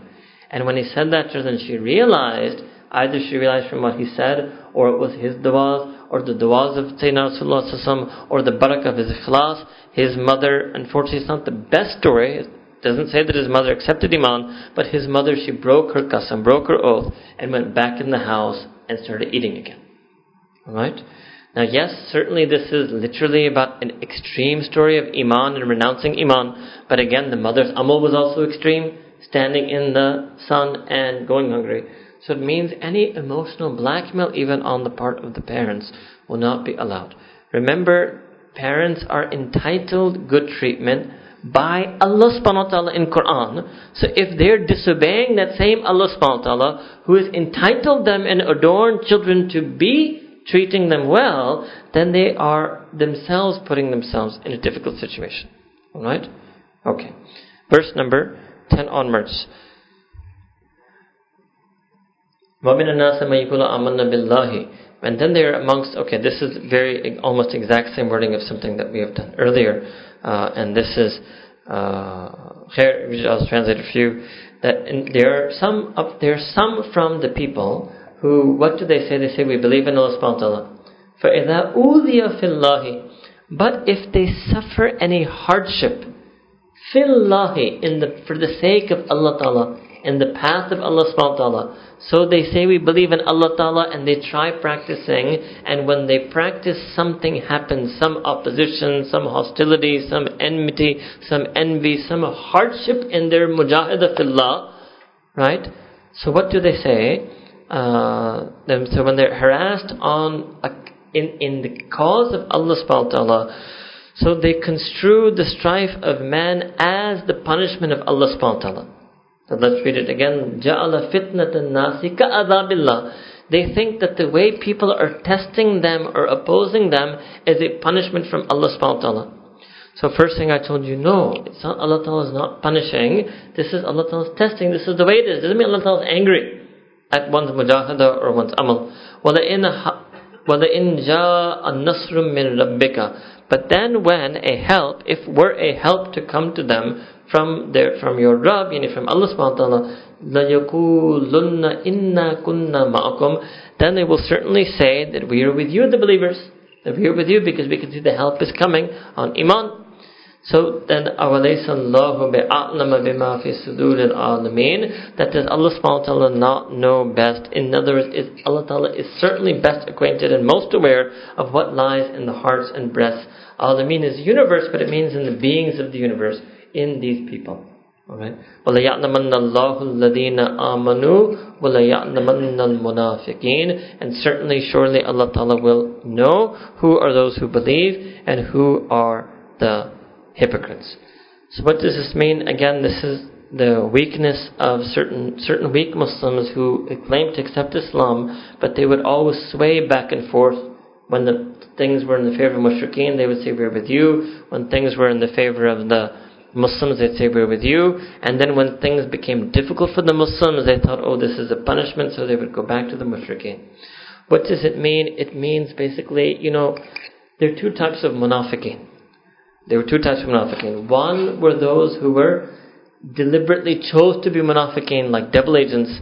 And others were those who were very weak in their iman. They kept wavering back and forth. So that second category is something that perhaps is closer to some of us, right? And we should look at what causes them to waver back and forth. That double sohbah. They have sohbah. Even though they accepted Islam, they kept the company of the mushrikeen and kuffar. So if a person has made a change in their life, is coming close to Allah subhanahu wa ta'ala, wants to make a change in their life and come closer to Allah subhanahu wa ta'ala, one thing that can hamper them and hold them back is double sohbah. That they keep, sohbah means they associate with people who are trying to please Allah subhanahu wa ta'ala while continuing to associate with people who are not cared about pleasing with Allah subhanahu wa ta'ala, who are not cared about pleasing Allah subhanahu wa ta'ala.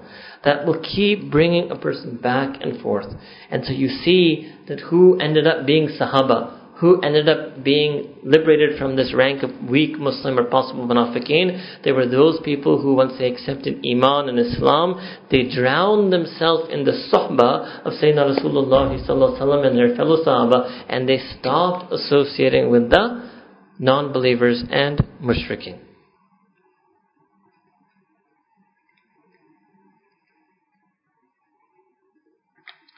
And again, we should remember that every usr is followed with yusr. Every hardship will be followed with ease. So a temporary affliction with hardship should not make a person leave their amal or become weak in their iman. Now look, waqa'al jib ayah, verse 12. وَقَالُ الَّذِينَ كَفَرُوا لِلَّذِينَ آمَنُوا. So those believers who are still associating with the disbelievers are trying to get them to sin. So what do those who disbelieve say to those who believe? Ittabi'u sabilana, that follow our way, wal nahmil khatayakum, and we will take the burden of your sins. Let me give you an Urdu tarjuma. Koi nahi bas hamare saath aa jaye hamare saath. Koi nahi, koi baat nahi, guna hoga bhi to hum guna le lenge. That's how people talk. That's the whole community talks like this in Urdu. I'm literally telling you, you can study the patterns and behavior of the illiberal, they're not liberal, illiberal, intolerant, secular, non-practicing elites. You can find it in Quran. It's already there. It's already scripted. Koi ne kuch nahi hoga, koi guna nahi hoga, chalo koi guna ho, main le lunga guna, koi baat nahi, chalo aaj mere saath. Yes, they talk like that. I'm not saying this to be funny. People talk like that. This is exactly قَالَ الَّذِينَ كَفَرُوا لِلَّذِينَ آمَنُوا أَتَّبِعُوا سَبِيلَنَا وَلَنَحْمِلْ خَطَايَاكُمْ. Follow our way and we will bear the burden of your sins. So this is why when you keep the sohbah of those who don't want to please Allah subhanahu wa ta'ala, who are not worried about pleasing Allah subhanahu wa ta'ala, they will keep inviting you to the things they do. They're not going to let you be. Aaja koi harish nahi, kuch nahi hoga, koi baat nahi. Chalo topi pehen kar aa jana. Koi baat nahi. Koi baat. But aana hai aapne. Yes. Right? They keep inviting you to their way. So no, you can associate with them if you're strong enough to invite them to Allah's way. And if you're not that strong yet, you're still developing yourself, you're still struggling yourself in your own iman, you're having a tough enough time inviting your own self to Allah Ta'ala's way, then you have to protect yourself from that company. You have to protect yourself because it's like a magnet, they're going to pull you in that direction. And so this is one of their arguments, right? And this is a terrible thing for them to say also. It shows their folly. They know how they're going to bear the burden of their own sins. Who in the world can take the sins of another person? Who in the world can do that? وَمَا هُمْ بِحَامِلِينَ مِنْ خَطَايَاهُمْ. First of all, I was saying, مِنْ شَيْءٍ. They will certainly not carry any drop of the sins. إِنَّهُمْ لَكَاذِبُونَ. They're liars. They're mistaken or they're liars. They're both. وَلَا يَحْمِلَنَّ أَثْقَالُهُمْ. In fact, they will only bear their own burdens, وَأَثْقَالًا مَا أَثْقَالِهِمْ, and along with the burdens of others. What does it mean? It doesn't mean that they can take the sin off of you. What it means is X misleads Y. Y will still face their sin, but X will get that sin for misleading Y. Right? So it means they cannot relieve a person of the burden of sins. That's the best way to translate that. They will certainly not be able to relieve the others of their sins, but they will indeed carry the burden of the sins of those who they misguided into sin and misled into sin. That will happen. Right? وَلَيُسْأَلُنَّ يَوْمَ الْقِيَامَةِ أَمَّا كَانُوا يَفْتَرُونَ. And they will be asked, certainly and surely they will be asked and questioned, interrogated on the Day of Judgment about those things that they fabricated against Allah subhanahu wa ta'ala. Alright? Okay, very good hadith in Sahih Muslim.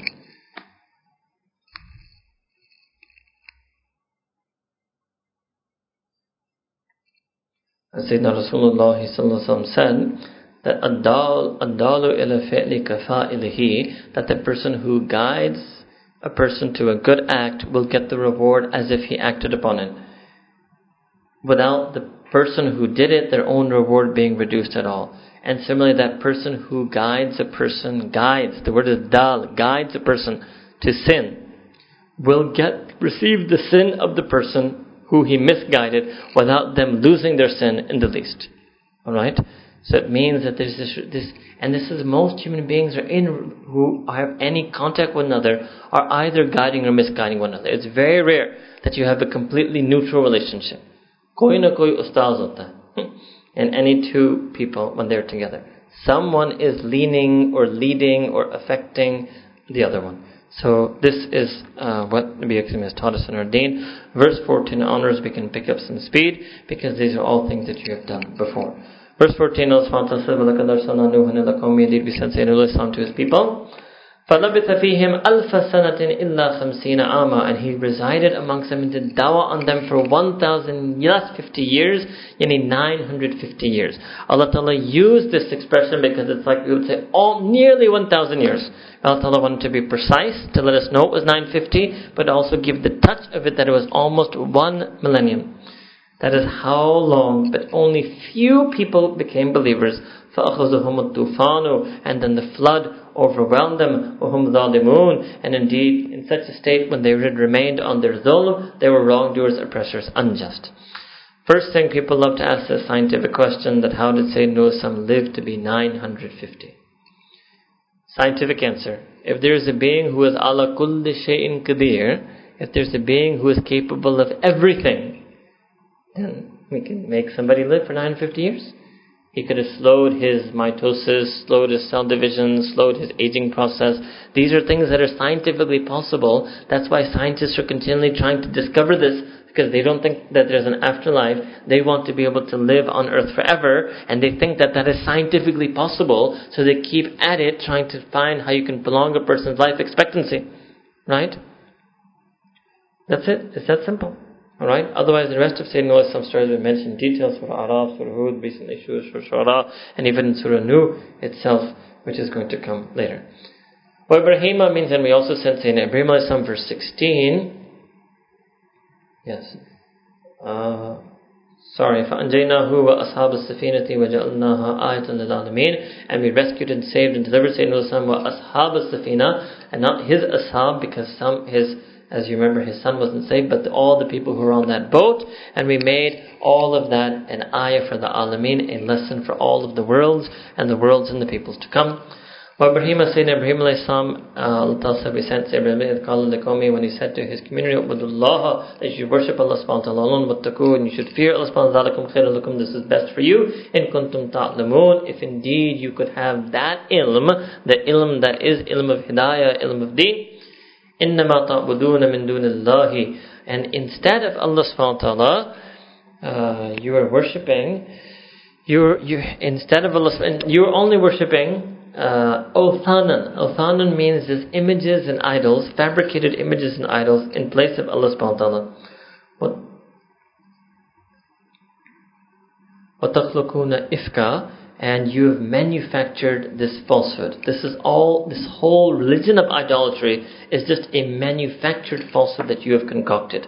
إِنَّ الَّذِينَ تَعْبُدُونَ مِن دُونِ اللَّهِ, and indeed those who worship beings anything other than Allah subhanahu wa ta'ala, لَا يَمْلَكُونَ لَكُمْ رِزْقًا, that they will not, you're worshipping such idols that don't have the ability to give you any rizq. They cannot give you any sustenance and nourishment. فَابْتَغُوا عِنْدَ اللَّهِ رِزْقًا, therefore you should seek your sustenance with Allah subhanahu wa ta'ala wa'budu, and you should worship Him, وَاشْكُرُوا لَهُ, and you should be grateful to Him, إِلَيْهِ تُرْجَعُونَ, because to Allah subhanahu wa ta'ala alone will you surely be returned. When تُكَذِّبُوا, but if you deny this, you falsify this, you reject this, you repeat this, فَقَدْ كَذَّبَ أُمَمٌ مِّن قَبْلِكُمْ, and indeed many communities did so before you. وَمَا عَلَى الرَّسُولِ إِلَّا الْبَلَاغُ الْمُبِينُ, repeated sentence in Quran, and indeed there is nothing incumbent upon Nabi Kareem Sallallahu Alaihi Wasallam illa al-balagh al-mubin, except the clear delivery of that which is clear and that which is clarifying. Right? And this is first also on Sayyidina Ibrahim alayhi salam, but also generally for all of the Anbiya Mursaleen, including Sayyidina Rasulullah Sallallahu Alaihi Wasallam, verses number 19 onward. أَوَلَمْ يَرَوْا كَيْفَ يُبْدِئُ اللَّهُ الْخَلْقَ ثُمَّ يُعِيدُ, do they not see how Allah subhanahu wa ta'ala initially yubdu from bidayah begins creation, and then yu'iduhu, and then He recreates it and renews it. Inna dhalika ala Allahi yasir, and then this is easy for Allah subhanahu wa ta'ala. What does this mean? So you can see Allah subhanahu wa ta'ala creates an animal, and then the animal dies, but then gives birth to an animal. Or you can see how every single day, beings are born or died. Every day plants wilt and die, plants grow and flourish. Every day flowers die, flowers bloom and blossom. Every day this happens. Every day. Qul siru fil ard, and so you should travel on this earth. فَانْظُرُوا كَيْفَ بَدَأَ الْخَلْقَ, and you should see how Allah subhanahu wa ta'ala has originated creation. ثُمَّ اللَّهُ يُنْشِئُ النَّشَأَ, and then Allah subhanahu wa ta'ala, He produces, He creates the creation. Bada al-khalq, He begins and creates the creation first. ثُمَّ اللَّهُ يُنْشِئُ النَّشْأَةَ الْآخِرَةَ, and then Allah subhanahu wa ta'ala leads it to its final, you can say final genesis, to its final stage. إِنَّ اللَّهَ كُلِّ شَيْءٍ قَدِيرٌ, indeed Allah subhanahu wa ta'ala is all powerful over all things. يُذِبُ مَنْ يَشَاءُ, and Allah subhanahu wa ta'ala will send His punishment on whomsoever His justice decrees that He should will to punish that person. وَيَرْحَمُ مَنْ يَشَاءُ, and Allah Ta'ala will send His mercy on whomsoever His mercy fancies that He should be merciful towards such a person. وَإِلَيْهِ تُقْلَبُونَ, and to Allah subhanahu wa ta'ala you will all be returned and received by Him. وَمَا أَنْتُمْ بِمُعْجِزِينَ فِي الْأَرْضِ وَلَا فِي السَّمَاءِ, and you can never ever, you will never be able to escape, nor on this earth, nor in the firmaments. وَمَا لَكُم مِّن دُونِ اللَّهِ مِن وَلِيٍّ وَلَا نَصِيرٍ, and other than Allah subhanahu wa ta'ala you have no wali, no nasir, no benefactor, and no helper. So what does this mean? It means that our deen is teaching us this feeling that Allah Ta'ala alone is our wali, and Allah Ta'ala alone is our nasir. And unless we start feeling like that, we haven't been feeling Quran. All the time, at every moment, we should consciously feel that I am a mu'min, Allah Ta'ala is my wali. Why? Because Allah Ta'ala said in the Quran, Allahu waliyul ladhina amanu, Allah Ta'ala is the wali of those who believe. Wallahu waliyul mu'mineen, Allah Ta'ala is the wali of the believers. So you should feel that Allah Ta'ala is your wali. Even before He even necessarily manifests some miraculous act of His wilaya over you, you should feel that wali means He's my guardian, benefactor, caretaker, friend, intimate companion, and nasir, and that Allah Ta'ala is my ultimate helper. He helps me wherever and whenever I need it. وَالَّذِينَ كَفَرُوا بِآيَاتِ اللَّهِ, and as far as those who disbelieve and deny and repeat and reject the verses of Allah Ta'ala's revelation and His signs, وَلِقَائِهِ, and they deny that they will meet Him, they deny the meeting of Allah subhanahu wa ta'ala, أُولَٰئِكَ يَئِسُوا مِن رَحْمَتِي, that what has happened, this is another beautiful verse in Quran, that what happened, actually they have despaired and lost hope in my mercy. That's what Allah Ta'ala is saying. He doesn't get angry at them. He doesn't say that they're arrogant, they're this and that. Says, no, this is the problem. Why is it that they don't think they're going to meet me? It's because they've forgotten my mercy. Allahu Akbar. أُولَٰئِكَ يَئِسُوا مِن رَحْمَتِي وَأُولَٰئِكَ لَهُمْ عَذَابٌ أَلِيمٌ, and because they have lost hope in my mercy, then yes, then they will end up with a painful torment, punishment. So what does this mean? This means that dawah, the first thing to call a person to, if you find a person who disbelieves in Quran, or a non-practicing believer, or a skeptical, agnostic, atheist believer, right? And who denies the meaning with Allah subhanahu wa ta'ala, show them the mercy of Allah. Because that's what Allah is saying, that's what humanity has forgotten. What has humanity forgotten? The mercy of Allah subhanahu wa ta'ala. Ulaika ya'isu min rahmati. So you have to show a person, reacquaint them with Allahur Rahmanur Rahim. And when you do that, that is the way to soften their heart for Iman, or to soften their heart for Amal on Deen. Verse 24 onwards. فَمَا كَانَ جَوَابَ قَوْمِهِ. Then there was no reply that the community of Sayyidina Ibrahim can give, except that what did they say? قَالَ اقْتُلُوهُ أَوْ حَرِّقُوهُ. That you should kill him or you should burn him. This is something we did very recently. And then Allah subhanahu wa ta'ala saved him from the fire. And if indeed in that there is an ayah for the people who believe. This is important, right? Up to now, many times the ayats have been for the kuffar so that they adopt iman. Here Allah Ta'ala is saying this is a sign for the believers. So what is that sign? No matter what opposition you face due to your iman, even if people threaten you with death or they threaten to burn you alive, Allah subhanahu wa ta'ala is your wali, He is your nasir. You should never look at the outward opposition that you face on your deen and therefore abandon or retract from your deen. This is a lesson for us. This is an ayah for لِقَوْمٍ يُؤْمِنُونَ, for that community who are believing in Allah subhanahu wa ta'ala. وَقَالَ إِنَّمَا, that Sayyidina Ibrahim alayhi salam said to them that you have merely taken to worship all of these idols out of your... This is an important part. مَوَدَّةَ بَيْنَكُمْ fil hayat dunya, due to your mutual love for one another, or due to love and feelings between one another in the life of this world. ثُمَّ يَوْمَ الْقِيَامَةِ, but then on the day of judgment, يَكْفُرُ بَعْضُكُمْ بِبَعْضٍ. But actually what was going to happen, that part of you, or some of you, or groups of you on the day of judgment, you will deny each other. وَيَلْأَنُ بَعْضُكُمْ بَعْضًا. Some of you will curse one another. So it means that you will deny one another and you will curse one another on the day of judgment. Whereas in this world, you are doing it out of support for one another. وَمَأْوَاكُمُ النَّارِ, and your abode will be the fire of Jahannam. وَمَا لَكُم مِّن نَاصِرِينَ, and there you will have no helpers whatsoever. So what does this mean? That you're doing it out of emulation, conformity, peer pressure, out of your love to belong, and a sense of belonging, and you want people to be happy. And you're doing it to please one another. For on the day of judgment, you won't be pleased with one another, you will be against one another, at also one another, cursing one another. Each blaming the other for this. So this is another example, right? This is what happens to a lot of us who at some point in our life, or people today, slip into this mistake of non-practice. Right? Why? For the sake of one another. Because of their mutual love for one another. That मैं अपने दोस्तों को कैसे छोड़ सकता हूँ? Mawadda, so that says, your love for them is what's trapping you. Yes, if they're causing you to disbelieve or disobey Allah subhanahu wa ta'ala, you'll have to leave it. You have to leave it. That's what Allah subhanahu wa ta'ala is saying. And then Allah is saying, look, fine, even if you can maintain that friendship in this world, aap qiyamat ke din usko bhugta nahi sakenge. You'll be cursing one another. So better that if you really are a friend to that person, right? It's better for them also, not just you, but for them also that you withdraw, right? And then if you make yourself strong and then you rekindle that friendship with them to bring them to the path of Allah subhanahu wa ta'ala. Alright? But a very important point here, that the reason given for their idol worship is just their mutual camaraderie and mawadda between one another. Now Allah mentions Sayyidina Lut alayhi salam, فَآمَنَ لَهُ Lut. So actually first what happens is Sayyidina Lut alayhi salam first becomes a mu'min. He believes in Ibrahim alayhi salam. Then later Ibrahim alayhi salam, Lut go away, and then Allah Ta'ala bestows nubuwwah later on Sayyidina Lut alayhi salam as well.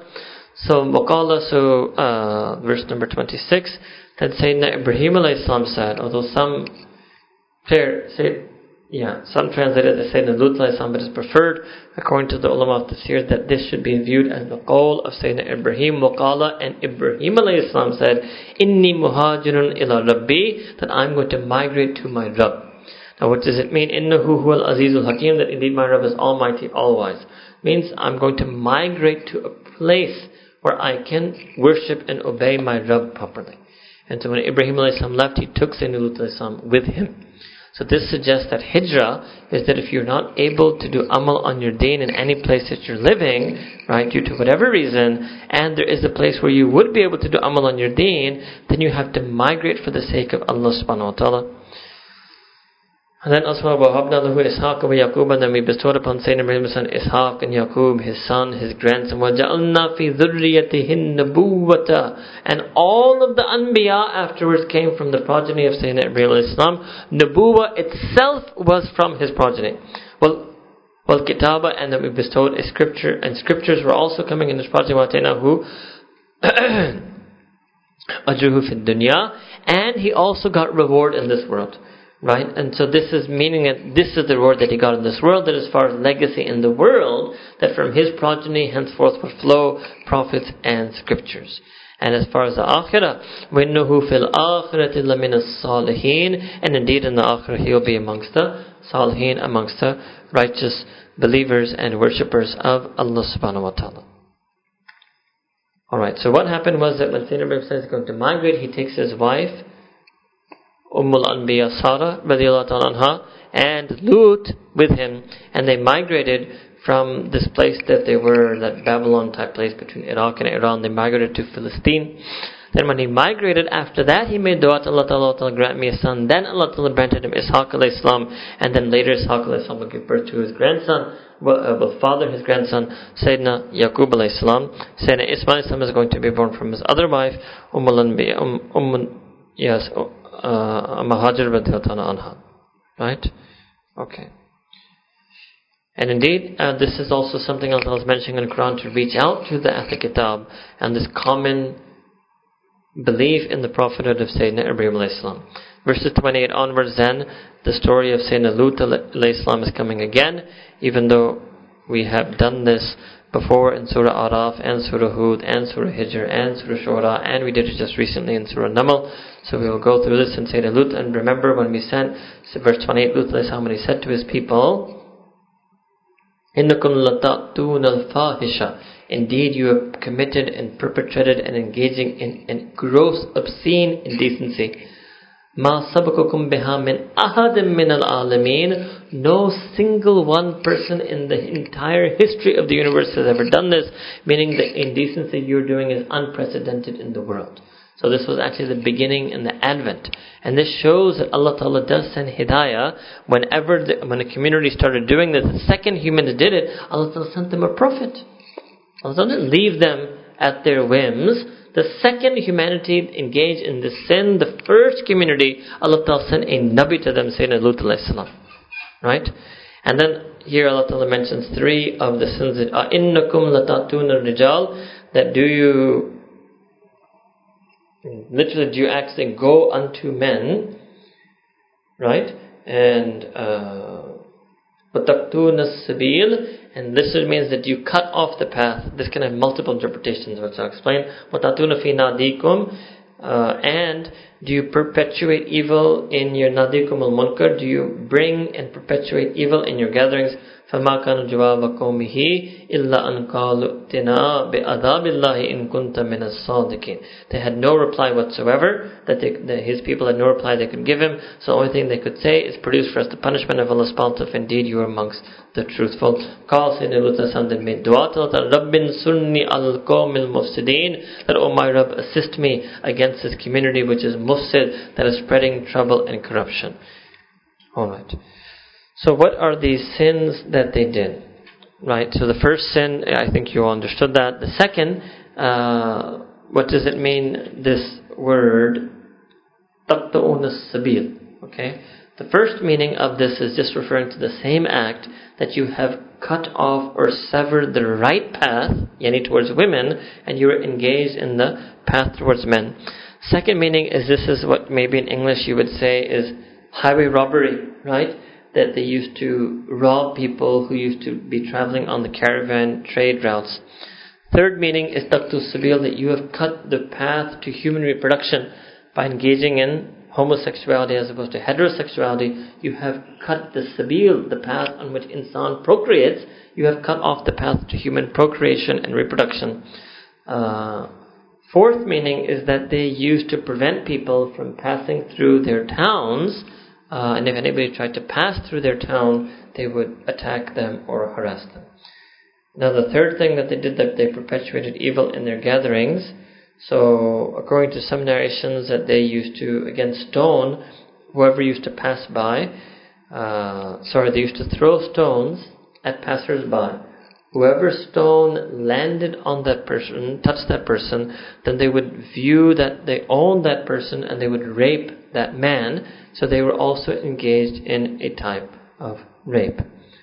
So either way, what we see from here is that at that time they were engaged in severe deviation, right?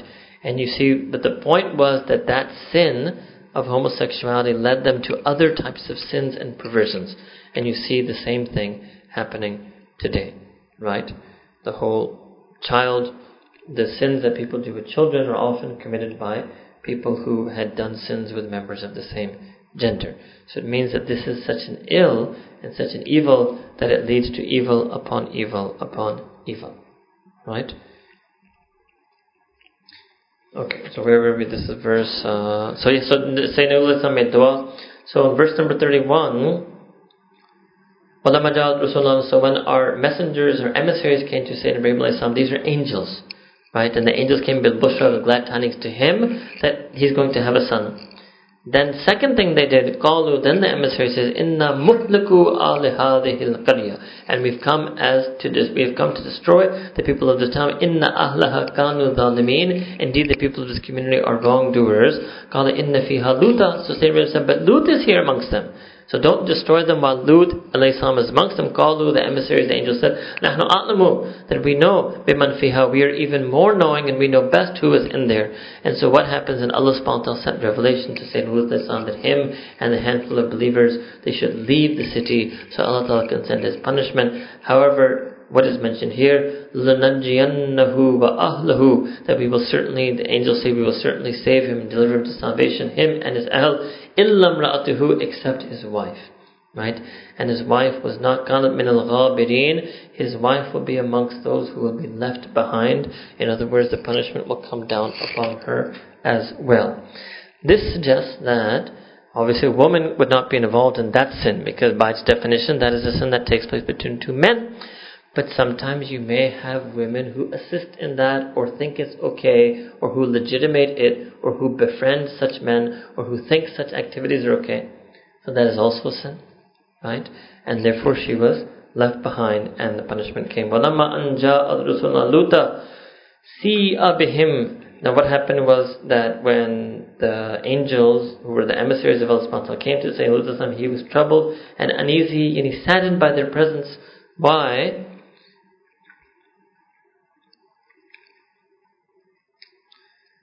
One reason they say that he was because he realized that now the punishment has come, and the community, because every Nabi wants that the community they've been sent to does take Iman and does stay away from the punishment.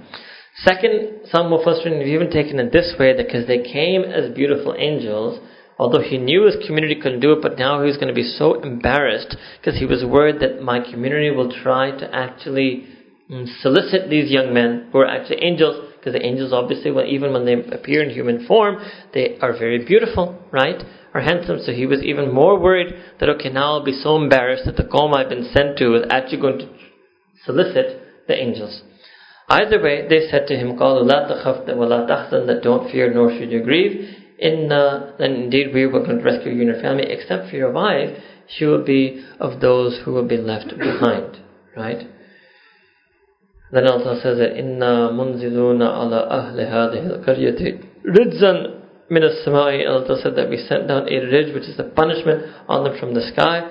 Why? Bima kanu yafsukun, because they were perpetually ever committing fisk. They were always engaged in immoral disobedience.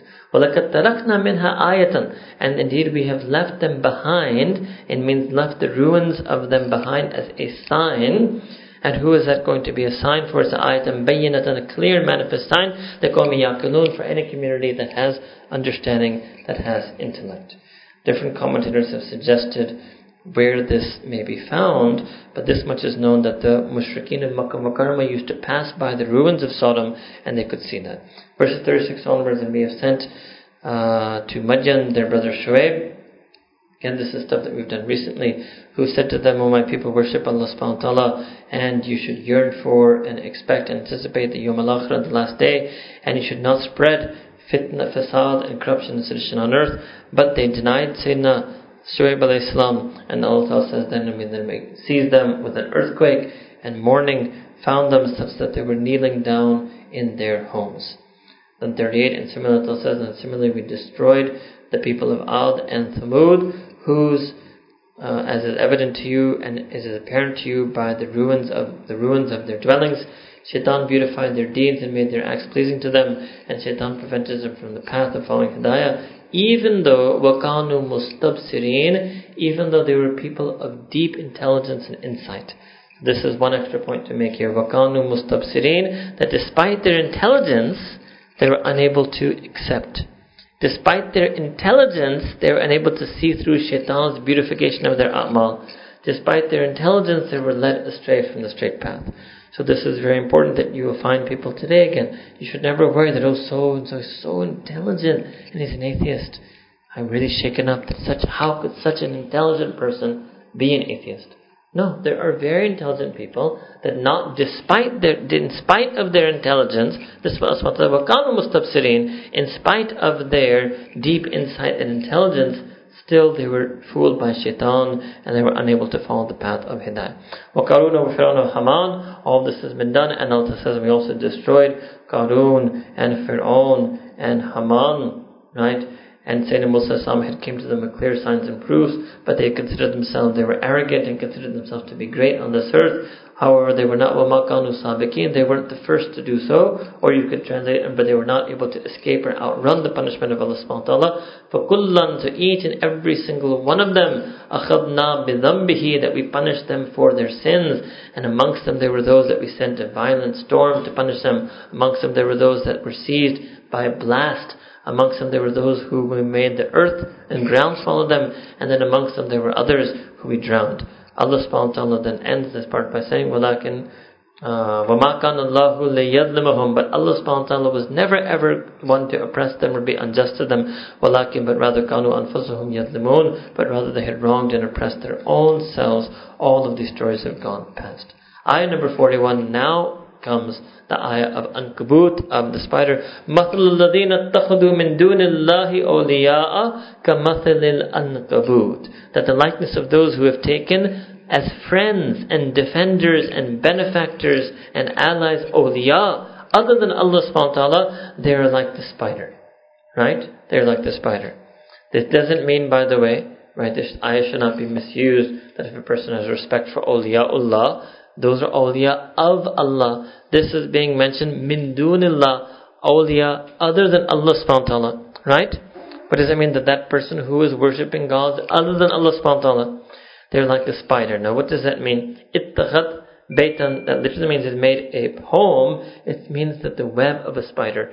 So when the spider spins its web, so you know that their nest or the web that they make, when the awhanul bayut, it is the flimsiest and most frail of homes and houses. The spider web, you can just slice through it with a finger, right? It's very light and ephemeral. It's very flimsy. So وَإِنَّ أَوْهَنَ الْبَيُوتِ لَبَيْتُ الْأَنْكَبُوتِ, indeed the flimsiest and most frail of homes is the home of the spider. لَوْ كَانُوا يَعْلَمُونَ, if only they knew, if only they had that ilm. إِنَّ اللَّهَ يَعْلَمُ مَا يُدْعُونَ مِن دُونِهِ, indeed Allah subhanahu wa ta'ala knows each and everything, min shayin, everything that they call upon besides Himself. وَهُوَ الْعَزِيزُ الْحَكِيمُ, and Allah ta'ala is almighty and all wise. Al-Hakim can also mean He is almighty and has entirely the power to judge and issue hukam. He is the almighty and the all judging and all decreeing. Right. وَتِلْكَ الْأَمْثَالُ نَضْرِبُهَا لِلنَّاسِ, indeed these are the examples that we coin, and these are the comparisons that we draw for humanity. وَمَا يَأْكِلُهَا إِلَّا الْعَالِمُونَ. Remember I told you Aql and Ilm, and this is now that place in Quran where these two things come together, Aql and Ilm. that they will not be able to properly understand them إِلَّا الْعَالِمُونَ, except the people who have ilm. Some of the rare places where alimun normally is ulama is the plural, but here in Quran alimun is what is used, the people who have ilm. So what does it mean? Aql without ilm is not accepted in Quran. Aql with ilm. So when a person talks about deen, many of the popular speakers on TV talk on the basis of their aql without ilm. Many desi uncles and aunties talk about Quran on the basis of aql, not ilm. You'd be amazed how many other places in this month of Ramadan people are teaching Quran on the basis of aql without ilm, or aql with a little ilm, not with proper ilm.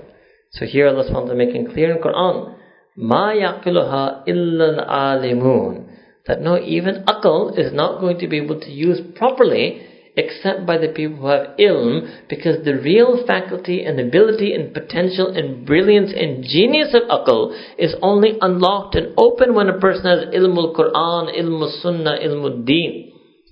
And until a person has that ilm, their aql is hampered. They're not able to make use of that aql. Right? They're not able to make use of it properly. خَلَقَ اللَّهُ السَّمَوَاتِ وَالْأَرْضَ بِالْحَقِّ. Indeed, Allah subhanahu wa ta'ala has created the heavens and the earth بِالْحَقِّ, in absolute truth. إِنَّ فِي ذَلِكَ لَآيَةً لِلْمُؤْمِنِينَ. Indeed, again, a sign for who? For the mu'mineen. And before Allah ta'ala was referring to His natural creation as a sign for disbelievers to take iman, here it is being mentioned as a sign for believers. So what does it mean? That the believers should also, even having adopted iman, they should continue to reflect on the majestic nature of Allah Ta'ala's creation and be humbled by that, and they should feel the azmat of Allah subhanahu wa ta'ala as reflected in His azim khalq, or in His majestic creation. Verse 45, now we enter the last 10 ajza of Quran al-Kareem, beginning of 20th juz. A'udhu billahi minash shaitanir rajeem. Bismillahir rahmanir rahim. Utlu ma uhiya ilayka min al-kitabi wa aqimis salah. So first it is addressed to Sayyidina Rasulullah sallallahu alaihi wasallam to recite what has been revealed to you, my beloved Messenger sallallahu alaihi wasallam, from the book, and you should establish salah. So again, like what I mentioned to you, tilawa. Tilawa is a very important aspect of our deen, to recite Quran al-Kareem in Arabic. Even if you don't understand it, to do tilawah of Quran is part of deen. And to establish the salah, inna salata tanha anil fahsha'i wal munkar. Okay, this means that indeed salah is something that is going to prevent a person from obscenity, from that which is an abomination. And munkar literally means things that are disavowed, means things that have been prohibited. But literally in English we would call it disavowed. Allah Ta'ala disavows things that are evil, right? Su and sayya, su means evil, munkar means that which is disavowed, but because it is, once it is disavowed by Allah subhanahu wa ta'ala, it means you can view it as an evil. Alright. What does this mean? It means that salah has the potential in it, if it is performed properly, regularly, with due diligence, with passion, zahiran and batinan, with itminan in the zahir, with huzur in the qalb, with presence of heart. It has the ability to stop a person. So the better a person makes a salah, the better able that salah will be to stop a person from this fosh and munkar things. Once Sayyidina Rasulullah sallallahu alaihi wasallam, a Sahaba came and complained to him that about a person who performs salah at night but stole in the daytime. So the Prophet responded that as long as that person keeps praying, eventually their salah will stop him from doing that evil. Alright? And some ulama have said the bare minimum is that at the very least, while they're praying salah, during salah, because they're occupied and engaged in salah, they're not able to do anything that is from the fasha and the munkar. But it means that, most important perhaps, is that you have to make niyyah of this ayah. It means that when you pray salah, one reason why salah is not able to stop them from sin is because that's not their intention when they pray. They just pray out of habit or pray out of ritual. No, they should pray with the niyyah of change. They should pray with the niyyah of transformation. They should enter the salah with the intention that this prayer is going to overwhelm me. This prayer is going to overturn me. If they pray with that niyyah, innama a'malu bin niyyat, Sayyidina Rasulullah said that actions will be according to their intentions, so they should have that niyyah. Next thing Allah subhanahu wa ta'ala says in this verse 45, وَلَذِكْرُ اللَّهِ أَكْبَرُ. And the dhikr of Allah subhanahu wa ta'ala is the greatest thing on earth. Allah subhanahu wa ta'ala is the greatest thing, period. And the greatest thing after Allah subhanahu wa ta'ala is the dhikr of Allah subhanahu wa ta'ala, is the remembrance of Allah subhanahu wa ta'ala. وَاللَّهُ يَعْلَمُ مَا تَصْنَعُونَ. And indeed Allah subhanahu wa ta'ala knows each and every single thing tasna'un, that you do, every amal that you do. So many hadith of Nabi Kareem sallallahu alaihi wasallam on the greatness of dhikr. One is that we mentioned before in Sahih Muslim, the day of judgment won't happen until a person is always saying Allah, Allah. A second is that elsewhere Allah Ta'ala said, Aqim salat the dhikr, that you should establish salat for the sake of dhikr. Sayyid al-Mu'mineen Sayyidina Aisha said in Sahih Muslim that Sayyidina Rasulullah was doing dhikr at all times. Any act that is done according to Sharia and Sunnah for the pleasure of Allah Ta'ala counts as dhikr. Then any particular act of remembering Allah Ta'ala, there's so many of these things mentioned. For example, in Bukhari, Sayyidina Rasulullah Subhanallah wa Hamdi Subhanallah Azim are two kalimatani khafifatani. They're two sentences that are light on the tongue, but they're heavy on the scales on the day of judgment. And in one hadith, Nabi Kareem said that the best dhikr of the tongue is to say La ilaha illallah. Afdal dhikri, the best dhikr is to say La ilaha illallah.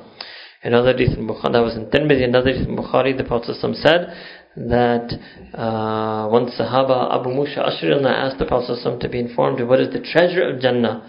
And the Prophet says the recitation of La hawla wa la quwwata illa billahi al-aliyyil azim. So there are many sentences. It doesn't mean that you just recite La ilaha because it is the best one. Allah Ta'ala has made many types of dhikr azkar in the deen. Another day the Prophet said that dhikr of the heart is 70 times better than dhikr of the tongue. So that is another type of dhikr. So this is the great manifestation of dhikr. It is akbar in terms that it is akbar. It is great in its reward, and Allah subhanahu wa ta'ala is great in its effect. It is great in number. Great many types of dhikr Allah Ta'ala has made. وَلَا تُجَادِلُ أَهْلُ الْكِتَابِ إِلَّا بِالَّتِي هِيَ أَحْسَنُ. Allah Ta'ala says in verse 46, and do not contest and argue and debate with the people of the book except that which is best, or unless with that which is better. Except, however, إِلَّا الَّذِينَ ظَلَمُوا مِنْهُمْ, except those who were unjust and oppressive from amongst them. And what you say, قُولُوا آمَنَّا بِالَّذِي أُنزِلَ إِلَيْنَا, that we believe in that which was revealed to us. وَأُنزِلَ إِلَيْكُمْ, and we believe in that which was revealed to you. What does that mean? We believe in the original Torah that was revealed to you. What you have now is not entirely what was revealed to you, but we believe in the Torah and we believe in the Injil. وَإِلَهُنَا وَإِلَهُكُمْ وَاحِدٌ, and indeed our God and your God is one God. وَنَحْنُ لَهُ مُسْلِمُونَ, and indeed we are submitters and only to that same one God. Right? And this is why some ulama have said that it is permissible to use the English word God if you are trying to communicate to them this point, Ilahuna wa ilahukum wahid. Because some of those non-Muslims who are very twistedly against Islam, they make it sound in English as if Allah is some other God. Like Ram, like he's like another Ram or a Zeus or has another name, as opposed to God, right? They're even saying that Muslims don't believe in God, they believe in Allah. Like we would say Hindus don't believe in God, they believe in Ram. So sometimes as a technique to overcome that misinterpretation that people are giving, you can use the word God for Allah subhanahu wa ta'ala in English if your niyyah is to get this across. But if you're within and amongst Muslims, then there's no need to use the word God. You should say the word Allah subhanahu wa ta'ala. That for Muslims between themselves and amongst themselves to use the word God shows really just unnecessary capitulation to Western language and mentality, right? Because the word God, you cannot divorce Judeo-Christian concepts from it. Whereas the word Allah is absolutely pure from any such concept. Okay?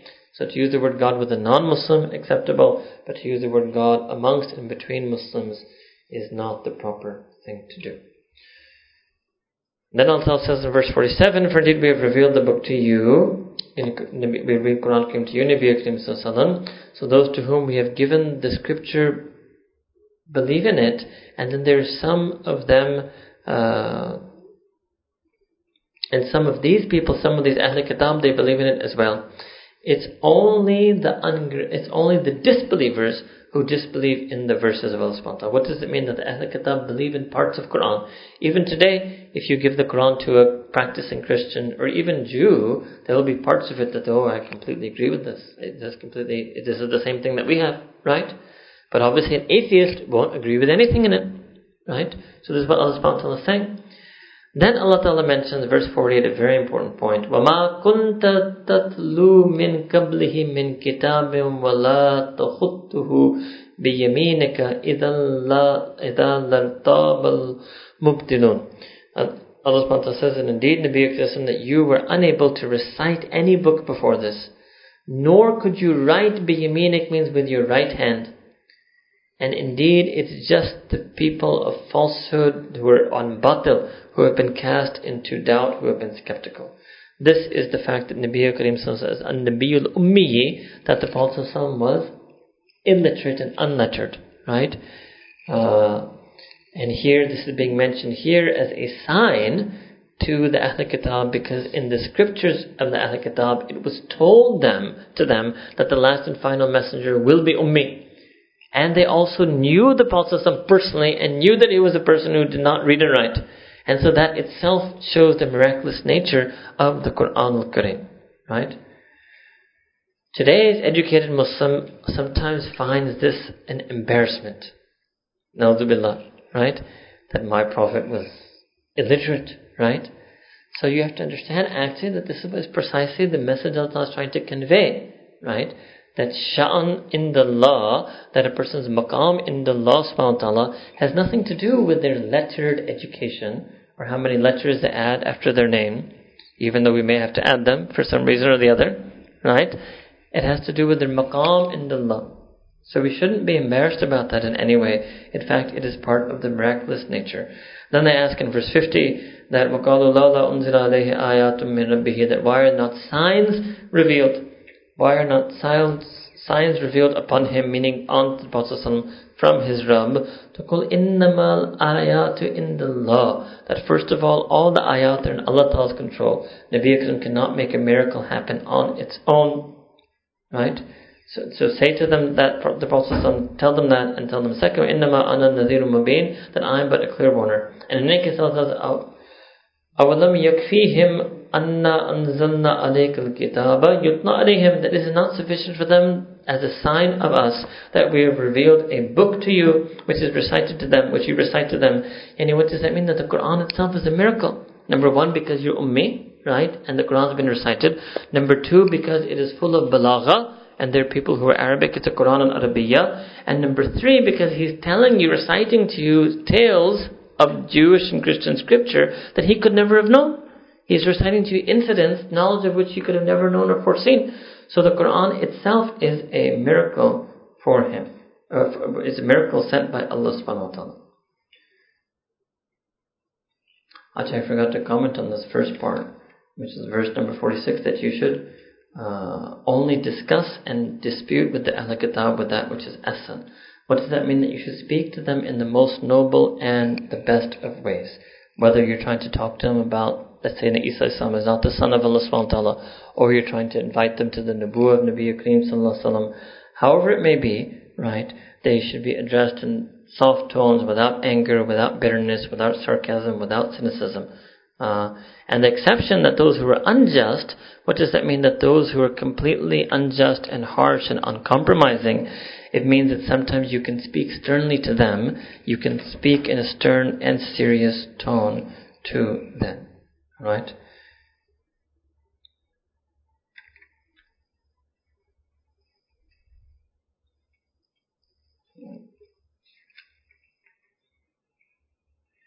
Yes, and the last part here is Inna fi dhalika la rahmatun wa dhikra liqawmin yu'minun.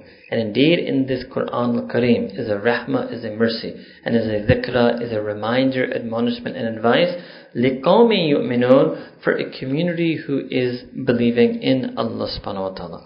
So again, we have here that the knowledge of Quran al-Karim is going to be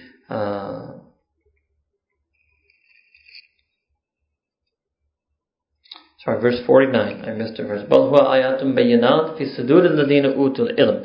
But indeed, this Quran al-Karim is ayat, bayinat, or clear verses and clarifying verses of revelation. But they will be clear and they will be clarifying for who? فِي صُدُورِ الَّذِينَ أُوتُوا الْعِلْمَ. For those people in whose breasts and hearts Allah Ta'ala has bestowed ilm upon them. So ilm is going to be required to see the clarity of Quran. Ilm is going to be required to see the clarifications provided by Quran al-Karim. Right? And then Allah subhanahu wa ta'ala said, وَمَا يَجْهَدُ بِآيَاتِنَا, that no one denies and rejects the verses of revelation إِلَّا الظَّالِمُونَ, except those who are unjust and wrongdoers and oppressors.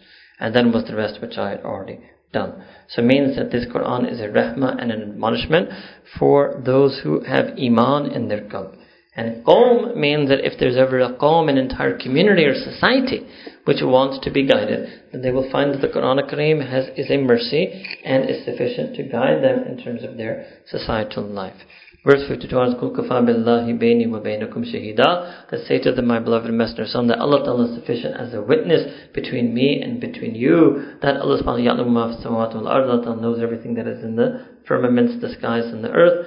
وَالَّذِينَ آمَنُوا بِالْبَاطِلِ وَكَفَرُوا بِاللَّهِ أُولَٰئِكَ هُمُ الْخَاسِرُونَ, and those who instead believe in batil. So here you can say really, when we say atheism is a faith, no such thing. An atheist says, I have no faith. No, he also has an iman, but it's an iman on something that's batil. He's also believing on something that is unproven, because the non-existence of Allah subhanahu wa ta'ala is also not something that is proven. So it's also an iman, but the difference is that our iman is on haqq and their iman is on batil.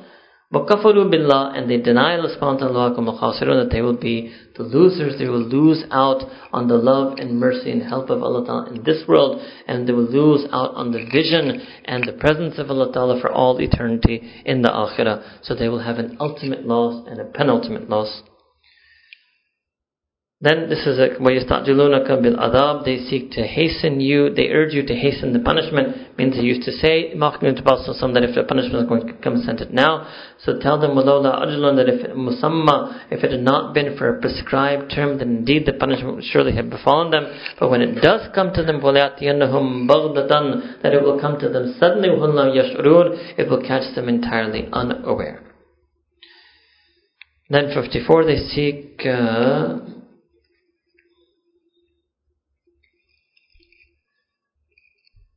يَسْتَعْجِلُونَكَ بِالْعَذَابِ, same thing, that they seek to rush you and urge you to hasten the penalty, even though وَإِنَّ جَهَنَّمَ لَمُحِيطَةٌ بِالْكَافِرِينَ, even though indeed that punishment is such that the fire of hell, Jahannam, will surround and envelop the unbelievers. يَوْمَ يَغْشَاهُمُ الْعَذَابُ, it will be a day that the penalty comes upon them from over their heads, min fawqihim, from on top of them, wa min tahti arjulihim, and from under him, means they will be enveloped and surrounded by that punishment. Wa yaqulu, and Allah subhanahu wa ta'ala will say to them, to the unbelievers in Jahannam, quote, ذُوقُوا مَا كُنْتُمْ تَعْمَلُونَ, now taste what you have produced, taste what you used to do, and reap what you used to sow. Verse 56, this is the beautiful way that Allah Ta'ala now switches the khitab, and this is one of the beautiful ways He addresses the believers. Ya ibadi alladhina amanu, which is even more beautiful than Ya ayyuhal ladhina amanu. The normal way is Ya ayyuhal ladhina amanu. This is the khas way. Ya ibadi alladhina amanu inna ardi wasiyatun fa iyaya fa'budun. That, O my servants, those of my servants of mine who truly believe in me, know that my land on this earth and my dominion and domain is extremely vast. فَإِيَّايَ فَاعْبُدُونَ, so it should be me and me alone that you worship in ibadah. كُلُّ نَفْسٍ ذَائِقَةُ الْمَوْتِ ثُمَّ إِلَيْنَا تُرْجَعُونَ, and know that each and every nafs will indeed taste death, will die, and to us and us alone will every one of you be returned. Alright. Here, what was happening here? This was again something to do with the hijrah, that the Muslims who were living in Makkah Mukarramah were afraid that if we go on hijrah, we will be to Madinah Munawwarah, we will lose our homes in Makkah Mukarramah. So Allah subhanahu wa ta'ala is saying, or there's some difficulty in relocating, put it that way. So Allah subhanahu wa ta'ala is saying, know that my expanse, my earth is wide. And again, this is what we say, that if anybody is living in a place or a society, or in a home for that matter, where they're not able to follow the injunctions of deen completely, they have to migrate from that, they have to leave that. And whatever outward difficulties they may fear, opposition from someone, hostility from someone, enmity from someone, poverty from some way, they have to leave that and they have to go to that place. Right? Indeed, in this, it's come before in Quran, but again, very important ayah, that every single self and soul shall taste death, means death is the ultimate reality, after which then we will be presented in front of Allah subhanahu wa ta'ala. وَالَّذِينَ آمَنُوا وَعَمِلُوا الصَّالِحَاتِ, as far as those who have iman and do righteous deeds, لَنُبَوِّئَنَّهُم مِّنَ الْجَنَّةِ غُرَفًا, and then we will establish and settle them, and we did this for you before, غُرَفًا, sometimes balconies, in lofty dwellings and mansions and palaces in Jannah, تَجْرِي مِن تَحْتِهَا الْأَنْهَارُ خَالِدِينَ فِيهَا, and underneath which rivers flow, and they will dwell therein. نِعْمَ أَجْرُ الْعَامِلِينَ, and indeed wonderful is the reward, and perfect is the reward for the عاملين, those who were actors and doers and workers who follow and practice the injunctions and teachings of deen. الَّذِينَ صَبَرُوا, and those who had to have sabr, because when they tried to do amal on deen, then maybe they were faced with some difficulty. وَعَلَى رَبِّهِمْ يَتَوَكَّلُونَ, and throughout upon their Rabb and their Rabb alone did they have tawakkul. They placed all of their trust and reliance and dependence on Him, especially when it came to the sense of amal on deen, giving them the himmah to do amal on deen, the istiqamah to do amal on deen, the kubuliyat of that amal on deen. وَكَأَيِّم مِّن دَابَةٍ لَا تَحْمِلُ رِزْقَهَا, and here what it means that how many animals are there that don't fetch or don't carry their provisions. What does it mean? Allah Ta'ala is giving a sign. Number one, that animals, normally when they travel, they don't take provisions with them. So if there's a bird is migrating south, the bird doesn't get a backpack and put a whole bunch of seed on it before it migrates south. So what Allah is saying, that just like animals don't need to worry about their provision, just like that Allah Ta'ala has made His ibadi alladhina amanu like that they can be so close to Allah Ta'ala that they may reach a state, especially when they do hijrah, that they won't have to worry about the provision of Allah subhanahu wa ta'ala. Right? Because next what does Allah say? Allahu yarzuquha. Allah Ta'ala gives a risk to that animal without that animal having to store it or carry it or retain it or plan for it. Wa iyyakum, and Allah Ta'ala can give risk to you in the similar and like manner. Wa huwa as-sami'ul alim. Indeed, Allah Ta'ala is all hearing and all knowing. And indeed, Nabi Karim in some hadith has mentioned that when a person migrates, does hijrah for the sake of Allah subhanahu wa ta'ala, then they never ever have to worry about their risk. Right? Okay, verse number 61. وَلَئِنْ سَأَلْتَهُمْ مَنْ خَلَقَ السَّمَاوَاتِ وَالْأَرْضَ وَسَخَّرَ الشَّمْسَ وَالْقَمَرَ لَيَقُولُنَّ اللَّهُ فَأَنَّى يُؤْفَكُونَ. If you were to ask them, who has created the samawat and the earth, who has created the heavens and the earth, and who has subjugated and established the sun and the moon in their orbits, they in fact would reply, Allah. So then the question is, فَأَنَّى يُؤْفَكُونَ, then why are they wandering? Where are they? What's their problem? Why are they deceived then if they know that Allah subhanahu wa ta'ala has done this? Allahu yabzudul rizqa liman yashahu min ibadihi. Allah Ta'ala expands the rizq, expands His sustenance and nourishment on His ibad from whomsoever He wishes, and He stipulates and sets it and limits it for whomsoever He wants. Inna Allah bi kulli shay'in alim. Indeed, Allah subhanahu wa ta'ala has knowledge over each and every single thing. Again, if you ask them a question, وَلَئِنْ سَأَلْتُهُمْ مَنْ نَزَّلَ مِنَ السَّمَاءِ مَاءً, that if you ask them, who is it that sends down rainwater from the sky, فَأَحْيَا بِهِ الْأَرْضَ, and brings to life earth and soil that had gone barren, مِنْ بَعْدِ مَوْتَهَا, after it had died, لَيَقُولُنَّ اللَّهُ, they would say, Allah subhanahu wa ta'ala. قُلْ الْحَمْدُ لِلَّهِ بَلْ أَكْثَرُهُمْ لَا يَأْكِلُونَ. Say, then all praise belongs to Allah subhanahu wa ta'ala, but the vast majority of them don't have sense. What they don't have sense, the sense is they don't realize that same Allah Ta'ala who's created the universe and everything in it, they don't have the sense to realize that they should submit themselves and subjugate themselves to His command, and that they should worship Him and worship Him alone. وَمَا هَذِهِ الْحَيَاةُ الدُّنْيَا إِلَّا اللَّهْوُ وَاللَّعِبُ, that indeed this whole life of this world is that Allah subhanahu wa ta'ala is right as creator of this world to tell us what is the haqiqah and reality of this world. What does Allah subhanahu wa ta'ala say? That indeed the entire life and matter of this world is nothing but lahmu wa la'ib, is nothing but play and sport, is nothing but futility and play. وَإِنَّ الدَّارَ الْآخِرَةَ, but however the abode of the hereafter, لَهِيَ الْحَيَوَانِ لَوْ كَانُوا يَعْلَمُونَ, and that is the real, let's say, the home of the hereafter. That is life. That is true life. لَوْ كَانُوا يَعْلَمُونَ, if only they had ilm, if only they really knew. And here Allah Ta'ala's every effort was to give us that ilm, sending all of the books, sending scriptures, sending anbiya, giving us a fitra, the insani, that is believing in Him, sending us hidayah upon that fitra, creating an ummah of siddiqeen, salihin. Every effort has been done by Allah subhanahu wa ta'ala, so that kanu ya'lamun, so that people could be ones who know, but still they choose not to know, they choose to remain in ignorance.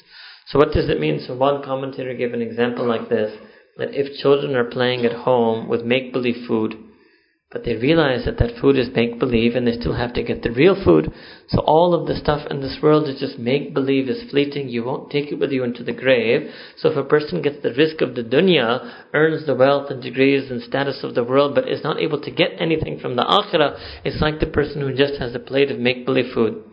Or I can give you the example of Monopoly, right? So people who play Monopoly, if they play a little bit too much, they may get deluded into thinking that they actually own Boardwalk and Park Place, and that money in those hotels have any meaning. But anyone with any sense would say that no, that's all make-believe, it's fictional. It has no real substance. So that's what Allah subhanahu wa ta'ala is saying, that this whole world, the life of world itself, is lahwa wa la'ib, all of it. Every attainment, accomplishment, achievement, worldly success, all of the world, Allah Ta'ala says in the Quran, is nothing but lahwa wa la'ib. It's just vain, futile play and sport. It's just games. The asl, haqiqah, reality is the life in the akhirah. Right? Verses number 65, also something that Allah subhanahu wa ta'ala, we have done this before. فَإِذَا رَكَبُوا فِي الْفُلْكِ دَعَوُا اللَّهِ, that when they board the ship, then they ride on the boat, they pray to Allah subhanahu wa ta'ala in that boat, right? Like you see, when PI takes off, a lot of people start making dua. Right? Yes? Okay. So they pray to Allah subhanahu wa ta'ala, and they are mukhlisina lahuddin. They're sincerely making dua. They're not munafiqeen pretending to do lip service. They genuinely, at that moment, they genuinely believe in Allah subhanahu wa ta'ala. They genuinely feel heartfelt need to turn to that Allah ta'ala in prayer. They're doing genuine tawakkul. Nothing to mock at. They're genuine. They really do it. That's what Allah says in the Quran. However, فَلَمَّا نَجَّاهُمْ إِلَى الْبَرِّ, so again, when they're landing, they make dua to Allah subhanahu wa ta'ala, but the second they land safely, they forget Allah ta'ala. They forget Him. They forget Him as genuinely as they did remember Him genuinely in their time of need. So, when the second they have been, when literally means najjahum, when we delivered them, saved them, il-bari means we let them reach harbor or land safely, idahum yushrikun, then again they just turn and they start ascribing partners to Allah subhanahu wa ta'ala, liyakfuru bima atinahum, and then they end up being ungrateful for all of those things that we have bestowed upon them and given them.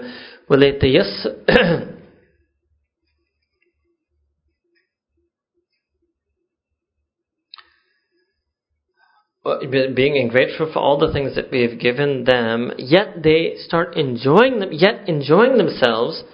فَسَوْفَ يَعْلَمُونَ, but soon and surely they will know. Alright? And again here, shirk means shirki khafi, that remember, أَفَرَيْتَ مَنِ اتَّخَذَ إِلَهُ hawa, that person who takes their own whims and desires as a god.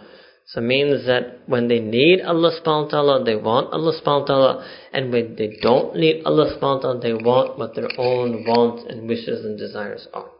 That's what this passage means.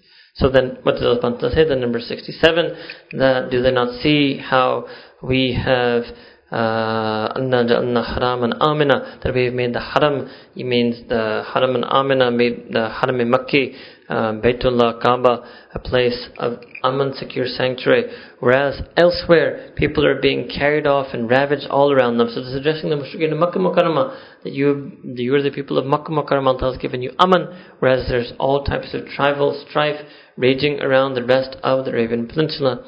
Or فَبِالْبَاطِلِ يُؤْمِنُونَ, or do they choose to have iman in batil, they believing in falsehood, وَبِنِعْمَةِ اللَّهِ yakfurun, while denying in the grace and blessing of Allah subhanahu wa ta'ala. وَمَنْ أَظْلَمُ مِنْ افترى على الله كذبا. Who can be more unjust and more wrong than the one who fabricates a lie and falsehood against Allah subhanahu wa ta'ala? وَكَذَّبَ بِالْحَقِّ, and that person who repudiates the truth, لَمَّا جَاءَهُ, when that truth comes to him. أَلَيْسَ فِي جَهَنَّمَ مَثْوًى لِلْكَافِرِينَ. Indeed, is there not an abode in hell? Is there not a place in Jahannam for those who are disbelievers and ungrateful? وَالَّذِينَ جَاهُدُوا فِينَا, as far as those who struggle and strive in our path, لَنَهْدِيَنَّهُمْ, we will surely and assuredly shower our hidayah upon them and guide them, subulana, to multiple many ways that lead towards us.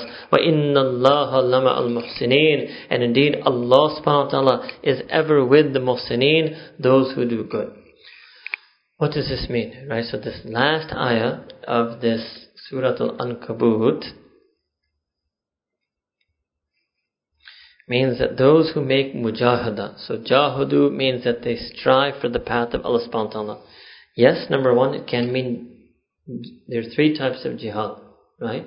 This root word jim ha dal juhud. So the root juhud means striving, effort, utmost exertion and striving and effort.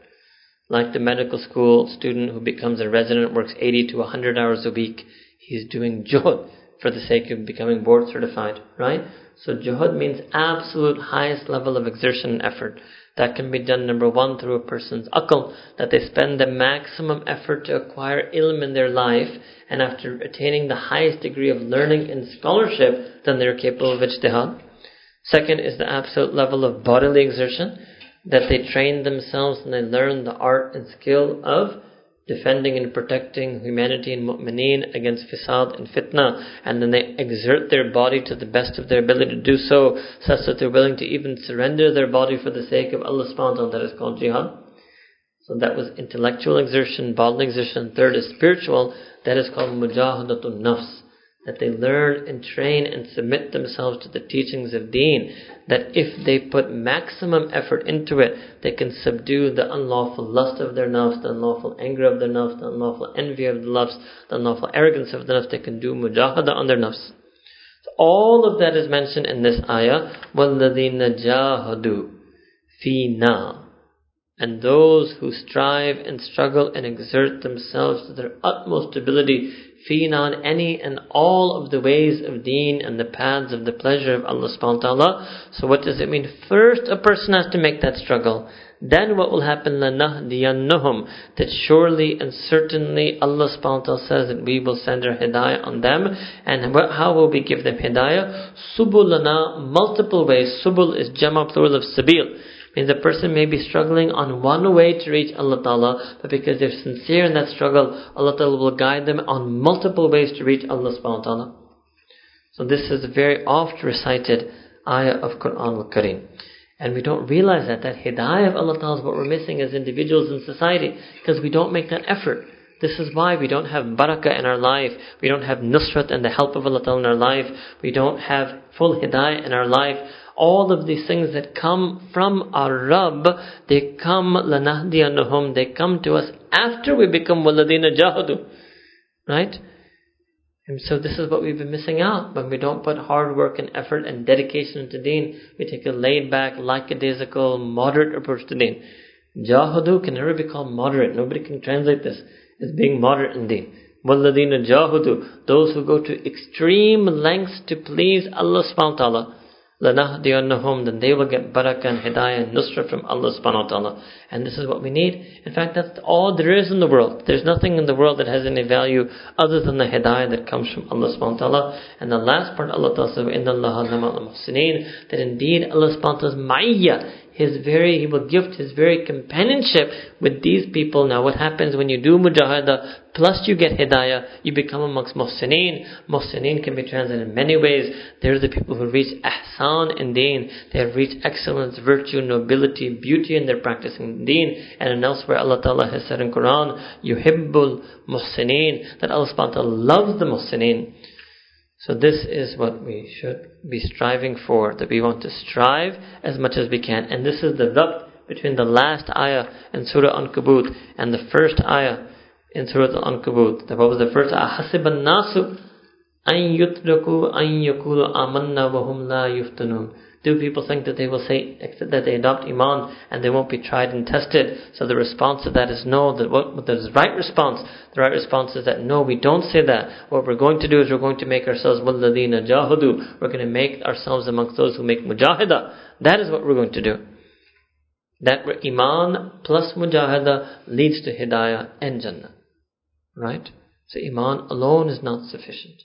Next surah is Surah Al-Rum, 30th surah in Quran Al-Kareem. A'udhu billahi minash shaitanir rajeem. Bismillahir Rahmanir Rahim. Alif Lam Mim. Ghulabatir Rum.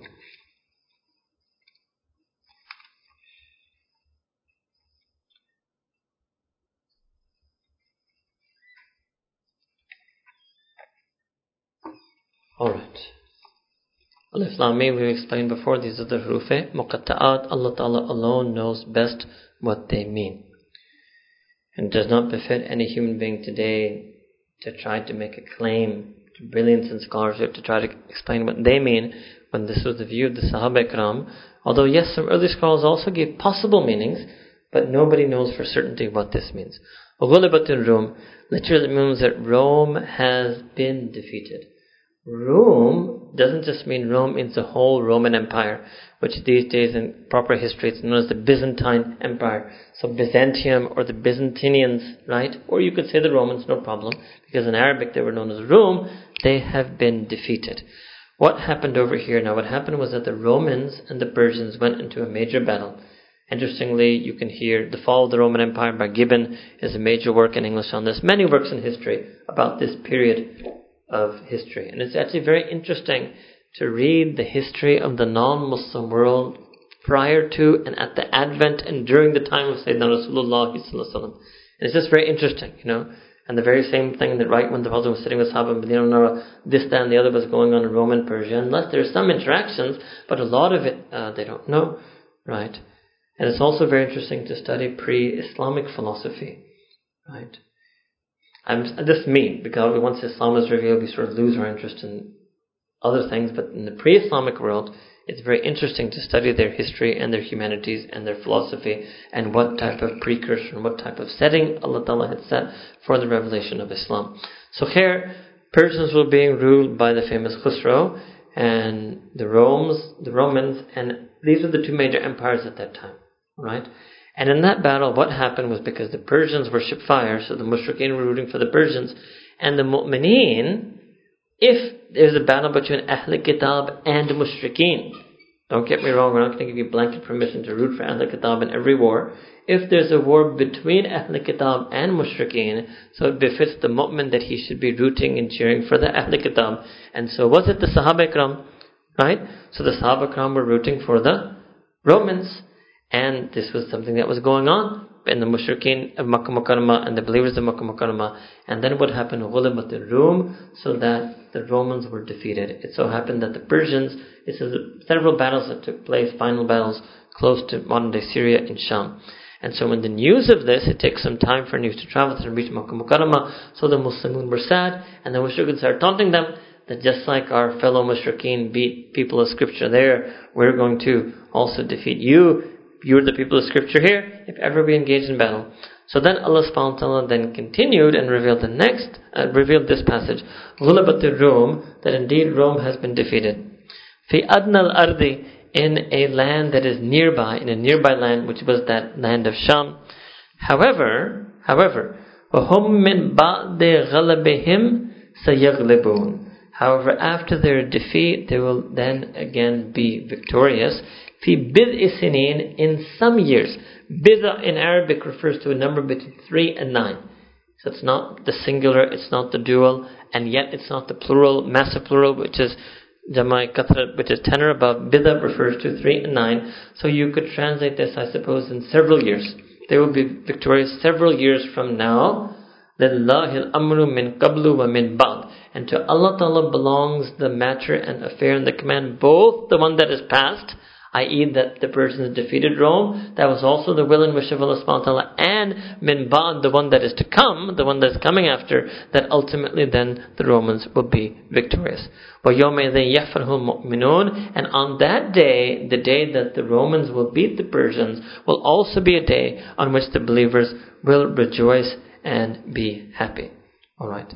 So when, after these verses were revealed, and Sayyidina Abu Bakr Siddiq then started talking to the mushrikeen back, that you're rejoicing now, that your fellow mushrikeen won over there, but very soon enough, don't be so glad, for soon enough, Allah Ta'ala has revealed in Quran al-Kareem that the Romans will become victorious. So there was a famous mushrik, Ubay ibn Khalaf. And what did he do? He accused Sayyidina Abu Bakr Siddiq that you were lying. So what they did, they engaged in a bet. This is prior to the prohibition of gambling that took place in Islam. So what was the bet? That Sayyidina Abu Bakr Siddiq said, if the Persians win in the next 3 years, because the minimum of bid'ah is 3, and within 3 years, if the Persians win, I will give you 10 camels. And if the Romans win, then Ubay ibn Khalaf, the mushrik, will have to give 10 camels to Sayyidina Abu Bakr Siddiq radhiyallahu anhu. Then he told that Sayyidina Abu Bakr did this on his own, and then he went and he told the Prophet that I've made this bet. So the Prophet told him that you had better increase the time period, because bid'ah can mean more than 3. And you should also increase the number of camels, because 10 is to the it's guaranteed the Romans will win, because Allah Ta'ala said. So if you knew for sure something, you would bet everything. You wouldn't just bet 10 camels. So he's saying you should show some more iman.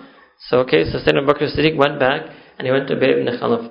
And then he said that, okay, look, I want to extend the time to 9 years, but, because he had to give, but I want to increase it to 100 camels. So Ubay ibn Khalaf was more than happy. He said, okay, you want to make the bet of 100 camels? Let's make the bet for 9 years. Then what happened, it just so happens that Ubay ibn Khalaf, he passed away. In fact, in battle, he was killed in battle prior to that. But a year after the Treaty of Hudaybiyah, which is about 6 years, roughly, after this bet took place, indeed the Romans defeated the Persians in a decisive battle. And Sayyidina Abu Bakr Siddiq, he collected the 100 camels from the waratha, the heirs of Ubay ibn Khalaf, because the heirs are liable for any debt and liability that their legatee left behind to them. Then Nabi Karim told him that you have to give all of these 100 camels away in charity. So that this was done as an act to counter the mocking of the mushrikeen of Makkah Mukarramah. And although technically the Shari'i ruling, because it took place at a time when betting was not prohibited, right, it would have been permissible for him to have kept the camels, but there is a chance that the prohibition of betting had come in this time, or that Nabi Sallam still felt that even if it wasn't prohibited, it wasn't the right thing to do. So Sayyidina Abu Bakr Siddiq gave it in charity. And then Allah subhanahu wa ta'ala mentioned that other part, that this news will come to them on a day when they will be happy. Yes, okay, and that, what is that? That this is the day that the Muslims were victorious at the Battle of Badr. So on the day when Allah Ta'ala gave them His fatah in Badr, is the same day that they received the news that the Romans have defeated the Persians. Okay, next is verse number... so we end at number 4 and 5. وَيَوْمَئِذٍ يَفْرَحُ الْمُؤْمِنُونَ. So this is the day that the believers will rejoice and will be happy. How? بِنَصْرِ اللَّهِ, by the help of Allah subhanahu wa ta'ala. This is the special help that Allah ta'ala sent them on Badr. Their happiness on that day was due to Allah ta'ala's help. يَنْصُرُ مَنْ يَشَاءُ, and Allah subhanahu wa ta'ala is a being who helps whomsoever He wants. وَهُوَ الْعَزِيزُ الرَّحِيمُ. Allah subhanahu wa ta'ala is almighty and all merciful. He can help through sometimes sending His might, whether in the form of legions of angels who assisted Sahaba Badr, but another way He sends His nusra is through His rahmah, is through His mercy. So it's almighty giving and all mercy giving. Wa'dallah. And in fact, this is a promise of Allah subhanahu wa ta'ala, that He is going to send His nusrat. La yukhlifullahu wa'dahu. And Allah subhanahu wa ta'ala can never violate His promise. Walakinna akthar an-nas la ya'lamun. However, again, the vast majority of humanity is unaware. La ya'lamun. They don't have the ilm about that fact, that Allah ta'ala doesn't break His promise. What does that mean? That many people don't have that conviction that the day of judgment is promised. They don't really fully believe in that. Or that if you do tawakkal, مَن يَتَوَكَّلْ عَلَى اللَّهِ فَهُوَ حَسْبُهُ, that whoever trusts upon Allah Ta'ala, Allah Ta'ala will be sufficient for them. They're not really sure of that. They don't have full conviction in these promises of Allah subhanahu wa ta'ala. So the vast majority of people don't have that. يَعْلَمُونَ طَاهِرًا مِنَ الْحَيَاةِ الدُّنْيَا. And what is it that they know? Now this is interesting. What is the ilm that they have? So وَلَكِنَّ أَكْثَرَ النَّاسِ لَا يَعْلَمُونَ, that the vast majority of humanity do not have ilm about Allah subhanahu wa ta'ala, about deen, about the ways of Allah subhanahu wa ta'ala, about the truthfulness of deen.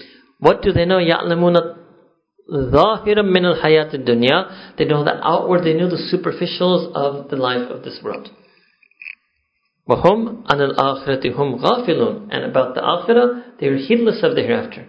So there are two ilms that are given. The zahir of this world, that could be all the knowledge that we all acquire for our earning and our living and our teaching and our practicing, right?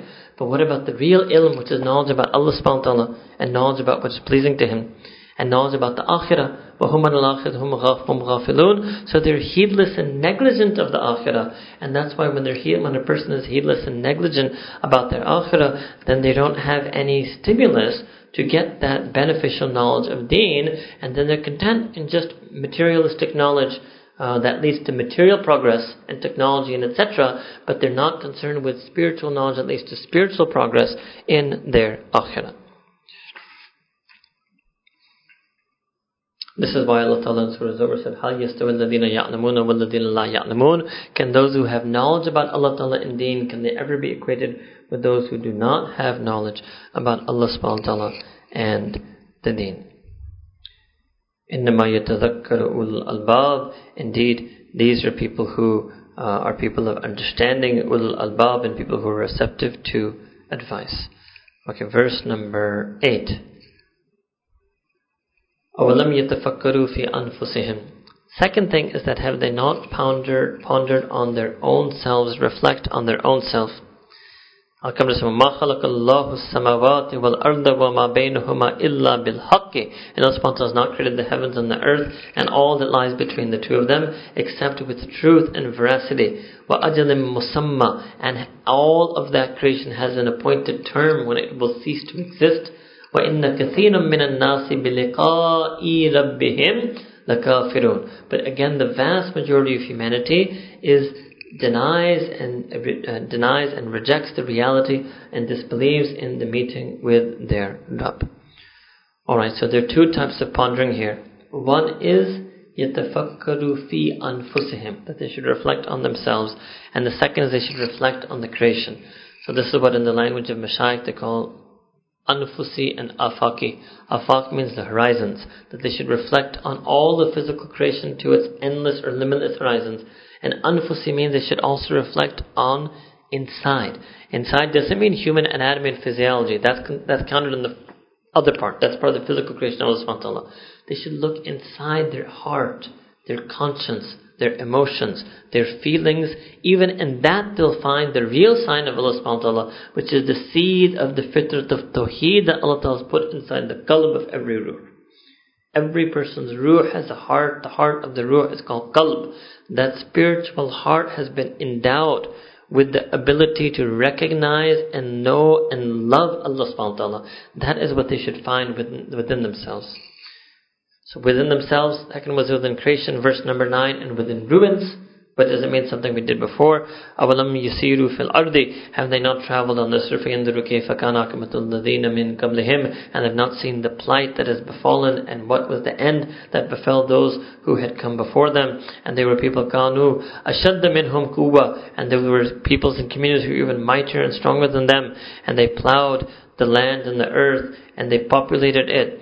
And they developed the earth, and they populated and developed the earth more than even these people had developed it. And then Allah subhanahu wa ta'ala sent وَجَاءَتْهُمْ رُسُلُهُمْ, and then the messengers, any prophets came to them بِالْبَيِّنَاتِ, with clear and clarifying signs, right, about the truth, but with indisputable evidence. فَمَا كَانَ اللَّهُ لِيَظْلِمَهُمْ وَلَكِنْ كَانُوا أَنفُسَهُمْ يَظْلِمُونَ.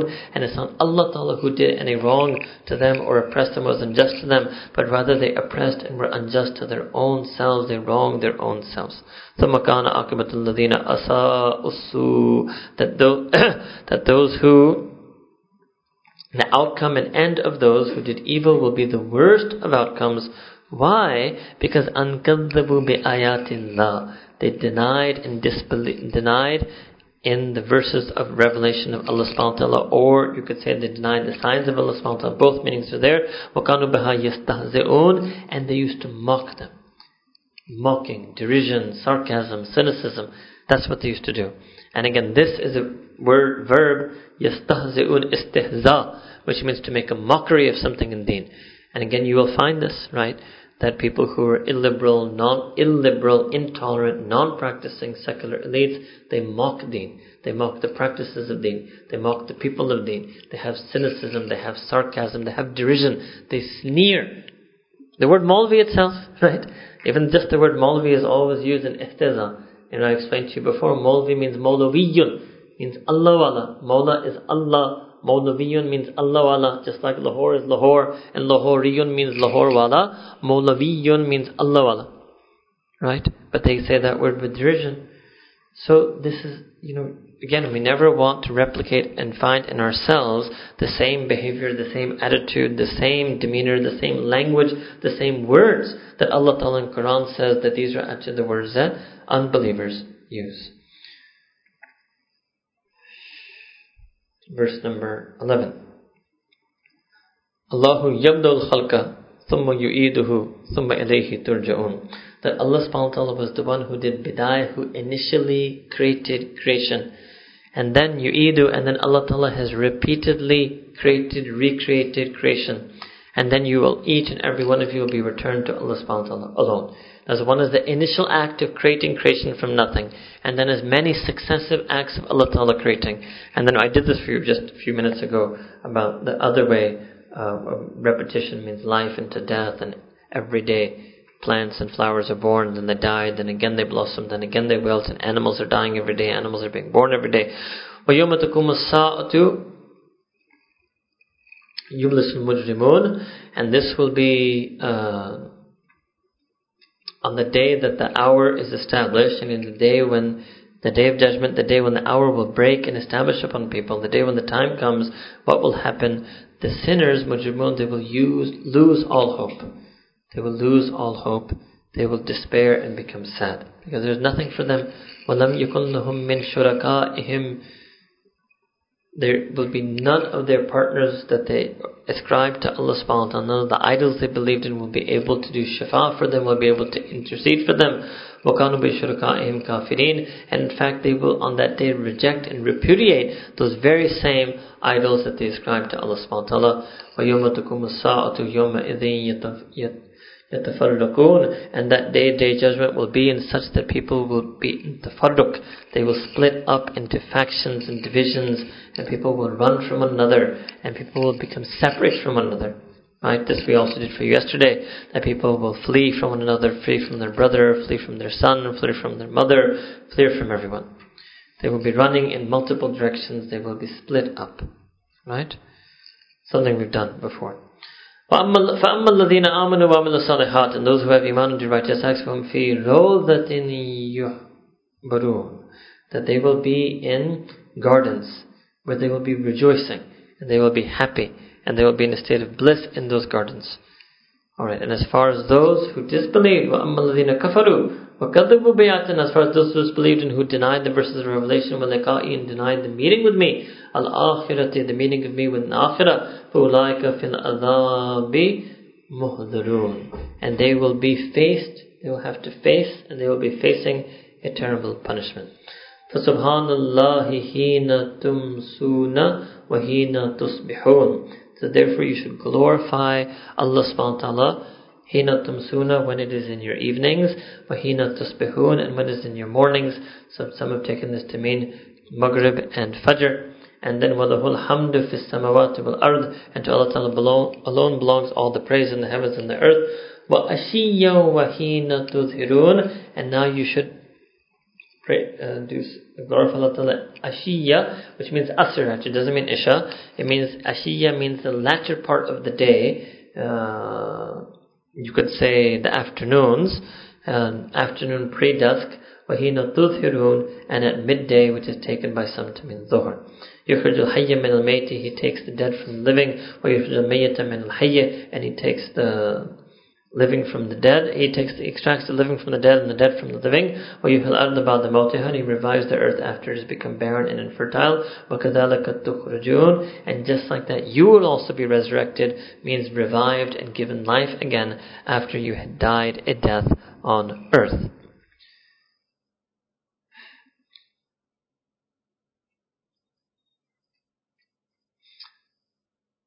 Here, this is just one of the powers of Allah subhanahu wa ta'ala that He is mentioning. He is Al-Muhyi, He is the reviver, and just like He has revived many things on this earth, He will also revive insan.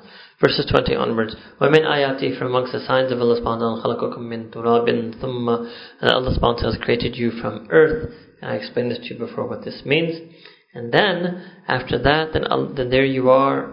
Then there you will find yourselves, humanity, that you are spreading out, that you have spread out and propagated, and you propagating your species and populating the earth widely.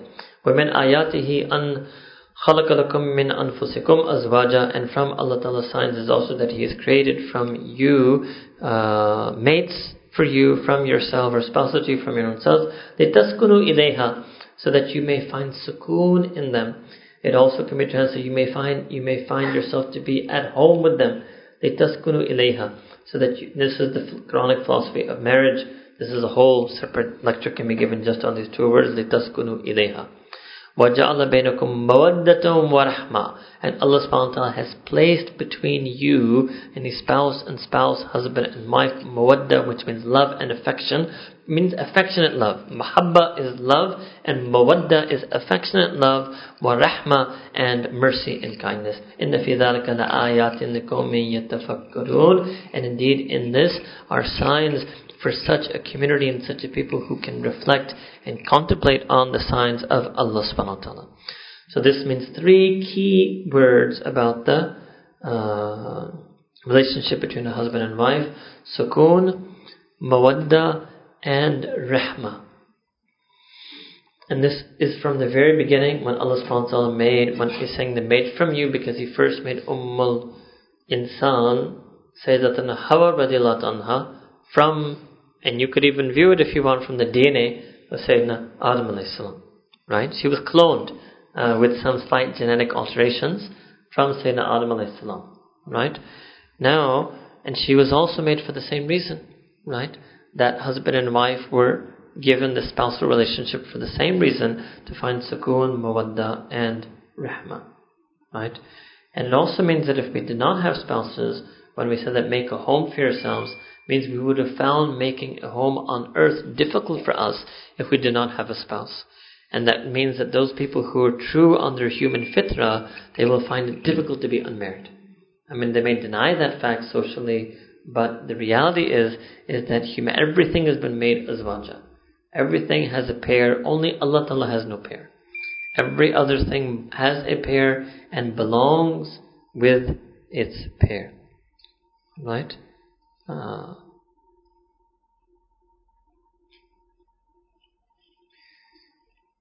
This refers to the barakah, and this is going to happen when this relationship is azwaj. So azwaj means in nikah, after nikah. And if a person tries to get these same three things, sukoon and mawadda, right, and obviously rahmah, this is not going to be possible outside of nikah. It may outwardly seem like that, but it's not going to have barakah in it. It's not going to be from Allah subhanahu wa ta'ala. You may be able to create your own love and affection, but Allah ta'ala will never place love and affection between the hearts of a man and woman outside of nikah. That will be their own doing, and there may be a whole world of music and fashion that is designed to artificially put those feelings of love in the heart of a person. Because if you don't get the feeling of love that Allah Ta'ala puts in your heart, then you have to resort to all of these other artificial means of putting love. But rahmah is impossible to get other than from that being Allah, who is Allahur Rahman Rahim, who is that being of who possesses all mercy and showers all of that mercy down. وَمِنْ آيَاتِهِ مَنَامُكُمْ بِاللَّيْلِ وَالنَّهَارِ وَابْتِغَاؤُكُمْ مِنْ فَضْلِهِ. And from amongst the signs of Allah subhanahu wa ta'ala, verse 22, وَمِنْ آيَاتِهِ خَلْقُ السَّمَاوَاتِ وَالْأَرْضِ. And from the signs of Allah subhanahu wa ta'ala is the creation of the heavens and the earth, Alsinatikum, and the differences in your languages. Literally, the tongues means the tongues that you speak, your languages, and the difference alwanikum in your colors means in your races. Inna fi dhalika la ayatin lil alamin. Indeed, again, in that there are signs for the people who have ilm. So, this is that Allah subhanahu wa ta'ala has created us in diversity. And always remember that in our deen, unity does not require uniformity. Unity can be achieved even in diversity. And that is when a diverse group of people do not try to eliminate that diversity and get uniformity, but they unite on a higher principle which is common and shared between them. And for this ummah, that higher principle is Tawheed and Sunnah, Quran, Deen, Taqwa, Haya, Iman, all of those sifat. And all of those sifat have nothing to do with language and nothing to do with race or color. Right? So you can only transcend the boundaries of race and color when you're uniting on something that is higher. Now Allah Ta'ala, through revealed scriptures and sending prophets, has dictated what that higher thing is. It was only when you had this philosophy of secularism and democracy and capitalism that humanity was able to come up with a higher ideal, which to some extent of success has enabled people to transcend boundaries of language and color. But the greatest way you can transcend boundaries of language and color and actually have that multiracial or multicultural, multi-harmonial society is if you're united on deen, right? If you're united on deen. And that is the Islamic concept of where humanity could ever get true unity with one another. Other than that, then it's just about peaceful mutual coexistence, but you can't speak about unity unless it is within the deen. Alright? Next sign is verse 23, وَمِنْ آيَاتِهِ مَنَامُكُمْ بِاللَّيْلِ وَالنَّهَارِ. So from yet other signs of Allah subhanahu wa ta'ala is that you sleep at night and that you sleep in the daytime. Ab bahut khush ho gaye, right? مَنَامُكُمْ بِاللَّيْلِ وَالنَّهَارِ. Quran se dalil mil gaya. That on Sundays you can sleep till 12.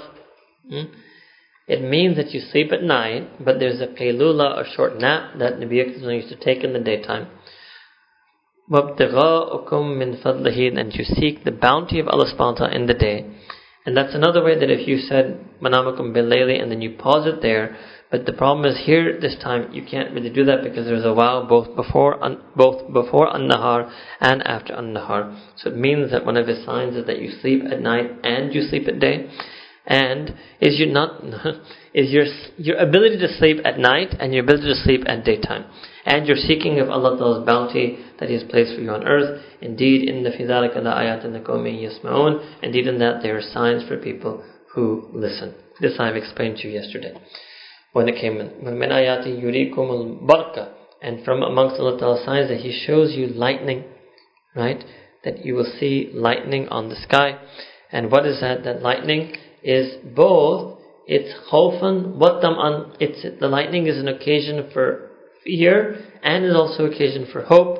It is a fear because of its power, right, and its flash, but it's hope because you know it's a precursor to rain, and rain is something that many times is needed and is a mercy. وَيُنَزِّلُ مِنَ السَّمَاءِ مَاءً. And Allah Ta'ala sends down rain and water from the sky, thereby reviving the earth after it has died. And that indeed there are ayat, signs for such a qawm, which is yaqilun, which is one, the people who understand. And 25, from amongst the signs of Allah subhanahu wa ta'ala is the heavens and the earth. They exist and they subsist by His divine command and decree. Then when He will call you a call from the earth, then you will all immediately emerge. Right? When Allah subhanahu wa ta'ala issues the call, إِذَا دَعَكُمْ دَعْوَةً مِّنَ الْأَرْضِ. When He calls you forth, and that call will be issued on this planet earth, then all of us will then come out. إِذَا أَنْتُمْ تَخْرُجُونَ. You will all leave your graves. You will emerge your graves, and then yet another nizam, another system of the world will start, which is the judgment day, and then we will transition into the akhirah.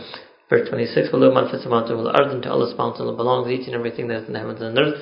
Kullahu, that each and every single thing is qanitun, is submissive and subservient and submits to Him. وَهُوَ الَّذِي يَبْدَأُ الْخَلْقَ ثُمَّ يُعِيدُهُ وَهُوَ أَهْوَنُ عَلَيْهِ, and that هُوَ أَهْوَنُ عَلَيْهِ, and that Allah subhanahu wa ta'ala, that being who begins initiates and recreates it, and that is extremely easy for Allah subhanahu wa ta'ala to do. وَلَهُ الْمَثَلُ الْأَعْلَى فِي السَّمَاوَاتِ وَالْأَرْضِ, and to Allah subhanahu wa ta'ala belongs the highest and most exalted manner if in the heavens and the earth. وَهُوَ الْعَزِيزُ الْحَكِيمُ, and Allah ta'ala is almighty and all wise.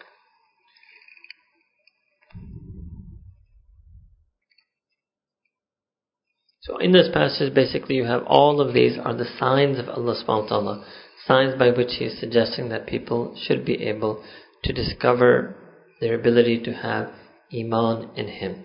And that Allah subhanahu wa ta'ala is the highest manner, highest glory. What does that mean? That means that every single thing fis samawat fil ard realizes that Allah ta'ala is A'la, that Allah ta'ala is supreme, that Allah ta'ala reigns supreme, that He is exalted. Verse 28, ضَرَبَ لَكُمْ مَثْلًا مِنْ أَنفُسِكُمْ, then Allah ta'ala then coins an example to you from your own selves, right? So these are all examples from Allah subhanahu wa ta'ala's creation. What is that? Do you have any slaves? Are there any slaves that malakat aymanukum min shuraka, that you share them equally, that you are shareholders in, right? Fima razaqnakum, in that which we have provided to you from nourishment and sustenance. Fantum fihi sawa'un, and that you are sharing equally with those slaves in what we have provided for you. تَخَافُونَهُمْ, so do you ever then fear them as you have fear for yourselves? كَذَلِكَ نُفَصِّلُ الْآيَاتِ لَقَوْمٍ يَعْقِلُونَ, thus Allah Ta'ala says, do we expand our signs for the people who understand. What does it mean? So when you have slaves, they normally, initially, slaves do not have any authority to utilize the wealth of the master. Now, Allah subhanahu wa ta'ala is asking the mushrikeen that what if it was to flip, and would you like the idea that you would have to seek permission from your slaves to spend your own wealth? Then it would be as if your slaves were your partners. So if a person dislikes, what he's trying to say to them is that you would dislike having the slaves as partners in your property. What in the world makes you think Allah subhanahu wa ta'ala has taken a partner in His property? This is what is being said here in not so many words. Right? So it's Allah subhanahu wa ta'ala addressing them in a way that they can understand, may not be a way that's going to resonate with us at this moment in our current setting, but this is how Allah subhanahu wa ta'ala is telling them. So it's saying this is also a sign for you, right? That if you have a bit of power, you wouldn't share your property. And Allah subhanahu wa ta'ala is being who has all power, so how can you think a God would be such that they would share their property? Alright. So then Allah subhanahu wa ta'ala says, فَأَقِمْ وَجْهَكَ لِلدِّينِ حَنِيفًا. And now what should you do? Allah Ta'ala says, so now you should turn and you should set your focus and direction and attention to what? لِلدِّينِ, to deen, Hanifa. And you should do that in a way that you are completely, this deen Hanif, this pure fitri deen that Allah subhanahu wa ta'ala has put in your nature, fitrat Allah allati fatara an-nasa alayha, that this is what Allah subhanahu wa ta'ala has done. It's an Allah given nature according to which Allah ta'ala has endowed humanity. La tabdila li khalqillah, and there is no changing the creation of Allah subhanahu wa ta'ala. ذَلِكَ الدِّينُ الْقَيِّمُ, and this is ad-din al-qayyim. This is a famous statement in Quran. Some people, early scholars, used to even write books entitled Ad-Din al-Qayyim, that this is the deen that is qayyim, which means it is straight, it is true, it is firm, it is upright, it is steadfast. وَلَكِنَّ أَكْثَرَ النَّاسِ لَا يَعْلَمُونَ. However, again, the vast majority of people will not have any knowledge of that whatsoever. And again, that is true for the time of the Prophet. The vast majority of people on earth on his time were non-Muslims. It's been true for every single day up till now. And today also the vast majority of people on earth are not Muslim. And this is the way Allah subhanahu wa ta'ala has decreed it to be, that أَكْثَرَ النَّاسِ لَا يَعْلَمُونَ, that the vast majority of people will not know that, the firm and steadfast and strictly correct nature of this deen. Sayyidina Rasulullah, this word fitra, that Allah subhanahu wa ta'ala says, فَتَرَ النَّاسِ عَلَيْهَا. So fitra means what I told you, that Allah subhanahu wa ta'ala said that every person is born on the fitra of Islam, on the inherent human instinctual nature and belief in one Allah subhanahu wa ta'ala, and that they are bound as a human being to be an abd of that Allah subhanahu wa ta'ala, that they should submit and worship that one Allah subhanahu wa ta'ala. Then here when Allah Ta'ala said that there's no changing Allah subhanahu wa ta'ala's creation. So what that really means in this context is a general thing, la tabdila li khalqillah, that nothing can change the creation of Allah. But what it means in this context is means that nothing can change human beings' fitra. Nothing can change that. And other human beings will always be inherently inclined towards deen. They cannot tabdil it. Yes, they may be able to veil that. They may be able to numb that inclination. Years and years of disobedience or disbelief or lackadaisical attitude may numb it, but they can never change their humanity. In other words, in Deen of Islam, to be human is to love Allah. To be human is to know Allah. To be human is to worship Allah. They can never change their humanity. They may suppress their humanity, they may veil their humanity, they may not realize their humanity, but they can never change the fact that to be human is ultimately to be on this deen, which is Hanif. Alright? So it's in another sense that humanism is not a rival to religion. Humanism can only be found in religion. All of humanism can only consist of religion, and the deen in of itself is humanism. And that's why the term secular humanism, which is really a rival deen, which you're trying to come up with a concept of what is humane and what is humanity and who is humanity, that is completely divorced from any and every concept of revelation and prophecy. So for the Quranic perspective, that is profane, that is foul, right? To suggest that there could be any concept of human or humanity or humanism that is not based on the Quran al-Karim. وَإِذَا مَسَّ النَّاسُ ضُرٌّ, that when a difficulty afflicts a people, then what do? دَعَوْا رَبَّهُمْ, they turn to the Rabb in dua, and مُنِيبِينَ إِلَيْهِ, and they turn to Him in penitence, and they turn to Him sincerely. ثُمَّ إِذَا أَذَاقَهُمْ مِنْهُ رَحْمَةً, then when Allah Ta'ala allows them a taste of His mercy, when Allah Ta'ala tastes them, gives them to taste rahmatan, and here again the tanween is coming for a drop of His mercy. You can even say that when He allows them to taste a drop of His mercy, then what does happen? إِذَا فَرِيقٌ مِّنْهُمْ بِرَبِّهِمْ يُشْرِكُونَ, then again a segment of them turn and they start attributing and associating partners to Allah subhanahu wa ta'ala. لِيَكْفُرُوا بِمَا آتَيْنَاهُمْ, in effect they become ungrateful for that which Allah Ta'ala says that we have bestowed upon them, we gave them. So Allah says, fine, فَتَمَتَّعُوا, okay, enjoy yourselves for a little while, فَسَوْفَ تَعْلَمُونَ, but soon surely you will come to know. Means soon surely you enjoy yourself on earth, but soon when the day of judgment comes, you will surely come to know the reality of Allah subhanahu wa ta'ala. أَمْ أَنزَلْنَا عَلَيْهِمْ سُلْطَانًا فَهُوَ يَتَكَلَّمُ بِمَا كَانُوا بِهِ يُشْرِكُونَ, or is it that we have, or are they saying this on some basis? Do they have some sultan? Do they have some warranty, some authority that we sent down to them that tells them that they should worship these idols? So the answer is obviously no.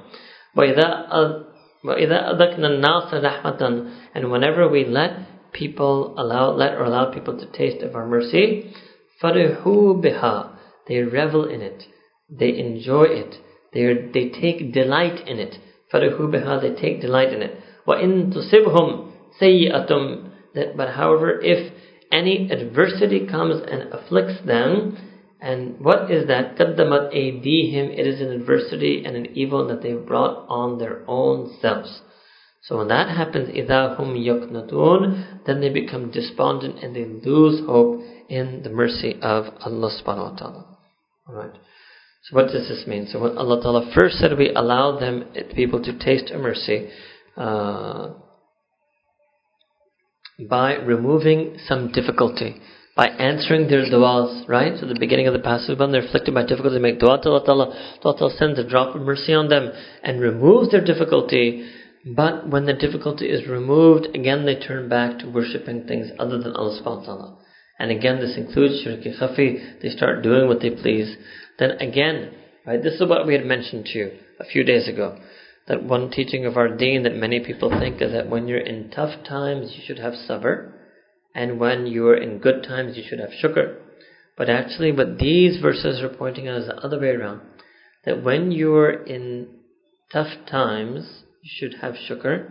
And when you're in good times, you should have sabr. Good times having sabr means you should remain steadfast and persevere. When Allah Ta'ala puts a good on you, when He gives an ease to you, sabr here doesn't mean patience. Sabr means you should endure and persevere or remain steadfast on deen. Remain on those du'as that you call to your Rabb. Remain on that salah. Remain on your deen when things go well. But the mistake we make is that when we're faced with a time of difficulty, we turn to Allah subhanahu wa ta'ala. But the second things ease up, and that eased up because He answered our du'as. It's ugly, right? And we should realize that we should be even more penitent and more worshipful of Allah subhanahu wa ta'ala when the ease comes, because it means He answered our du'as. But what happens is when the ease comes and we lose that himmah, that istiqamah, that sabr, and again we become lax in our deen.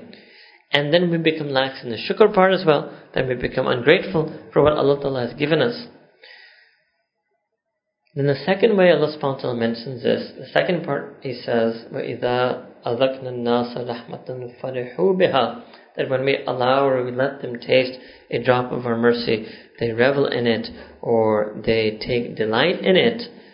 What does that mean? That they're really happy when everything is going well in their life. When everything is going smoothly, they're the happiest person on earth. Then, however, when the second thing, وَإِن تُصِبْهُمْ سَيِّئَةٌ, but however, when an adversity touches them, and it touches them, why? بِمَا قَدَّمَتْ أَيْدِيهِمْ, because of what they did themselves, means because of the sins that they commit, right? Then they lose all hope and they start despairing. So this is what Allah Ta'ala has taught and elsewhere in the Quran, that Ya ibadi alladhina asrafu ala anfusihim, that O my servants who have wronged and oppressed their own souls, La taqnatu min rahmatillah, that you should never despair of the mercy of Allah subhanahu wa ta'ala. Inna allaha yaghfiru dhunuba jami'a, that indeed Allah subhanahu wa ta'ala forgives all of the sins entirely. So it means that whether things are going well or things are difficult, in all such occasions, we should maintain our connection with Allah subhanahu wa ta'ala, our dua to Him. We should maintain our following and observance of deen, and we should never ever lose hope in His mercy. Wa akhir da'wana and alhamdulillahi rabbil alamin. One announcement before we make dua and we adjourn for Asr is that today is Thursday. On Saturday,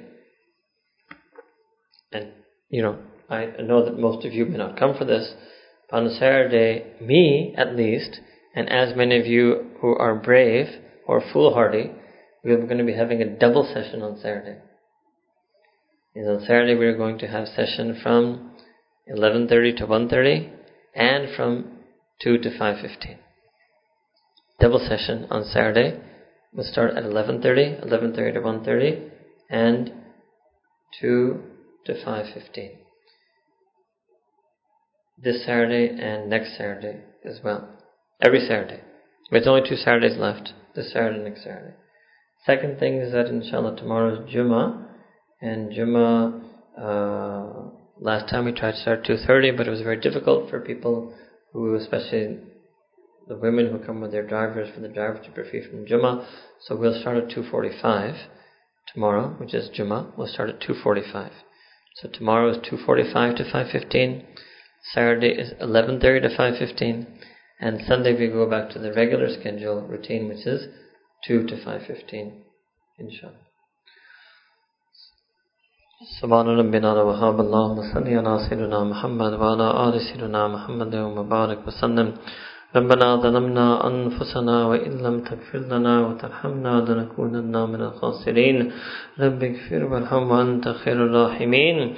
Ya Allah, Ya Rabbi Kareem, Ya Allah, you gave us the gift of Iman. Ya Allah, give us the gift of Mujahada. Let us become, you have made us Alladhina Amanu. Ya Allah, make us Alladhina Jahadu. Ya Allah, we wish to be amongst those who strive sincerely in your name and for your sake. We want to be steadfast on our deen, passionate on our deen. Ya Allah, let us grant us the ilm of every single ayah of Quran. Give us the ability to do amal on every single ayah of Quran. Give us ikhlas in that amal, istiqamat on that amal, qubuliyat on that amal. Ya Allah, Ya Rabbi Kareem, make us strong in our deen, make us qawi in our deen. Ya Allah, we wish to please you more and more. Ya Allah, just like in this month, you gave us the strength to fast, the strength to pray Taraweeh. Ya Allah, just like that, we ask that year round, you bestow upon us the strength to obey each and every one of your commands and follow each and every one of your commands. Ya Allah, Ya Rabbi Kareem. And Ya Allah, we ask that you make us realize the reality of the Akhirah. We ask that you put in our heart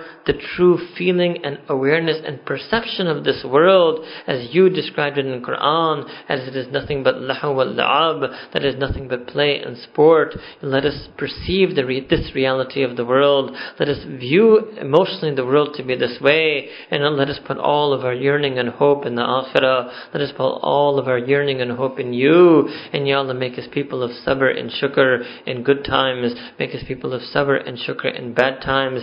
Let us make dua to you in each and every occasion. Ya Allah, Ya Rabbi Kareem. ربنا تقبل منا إنك أنت السميع العليم وتب علينا إنك أنت التواب الرحيم وصلى الله تعالى على حبيبه سيدنا محمد وعلى آله وصحبه أجمعين برحمتك يا أرحم الراحمين. آمين.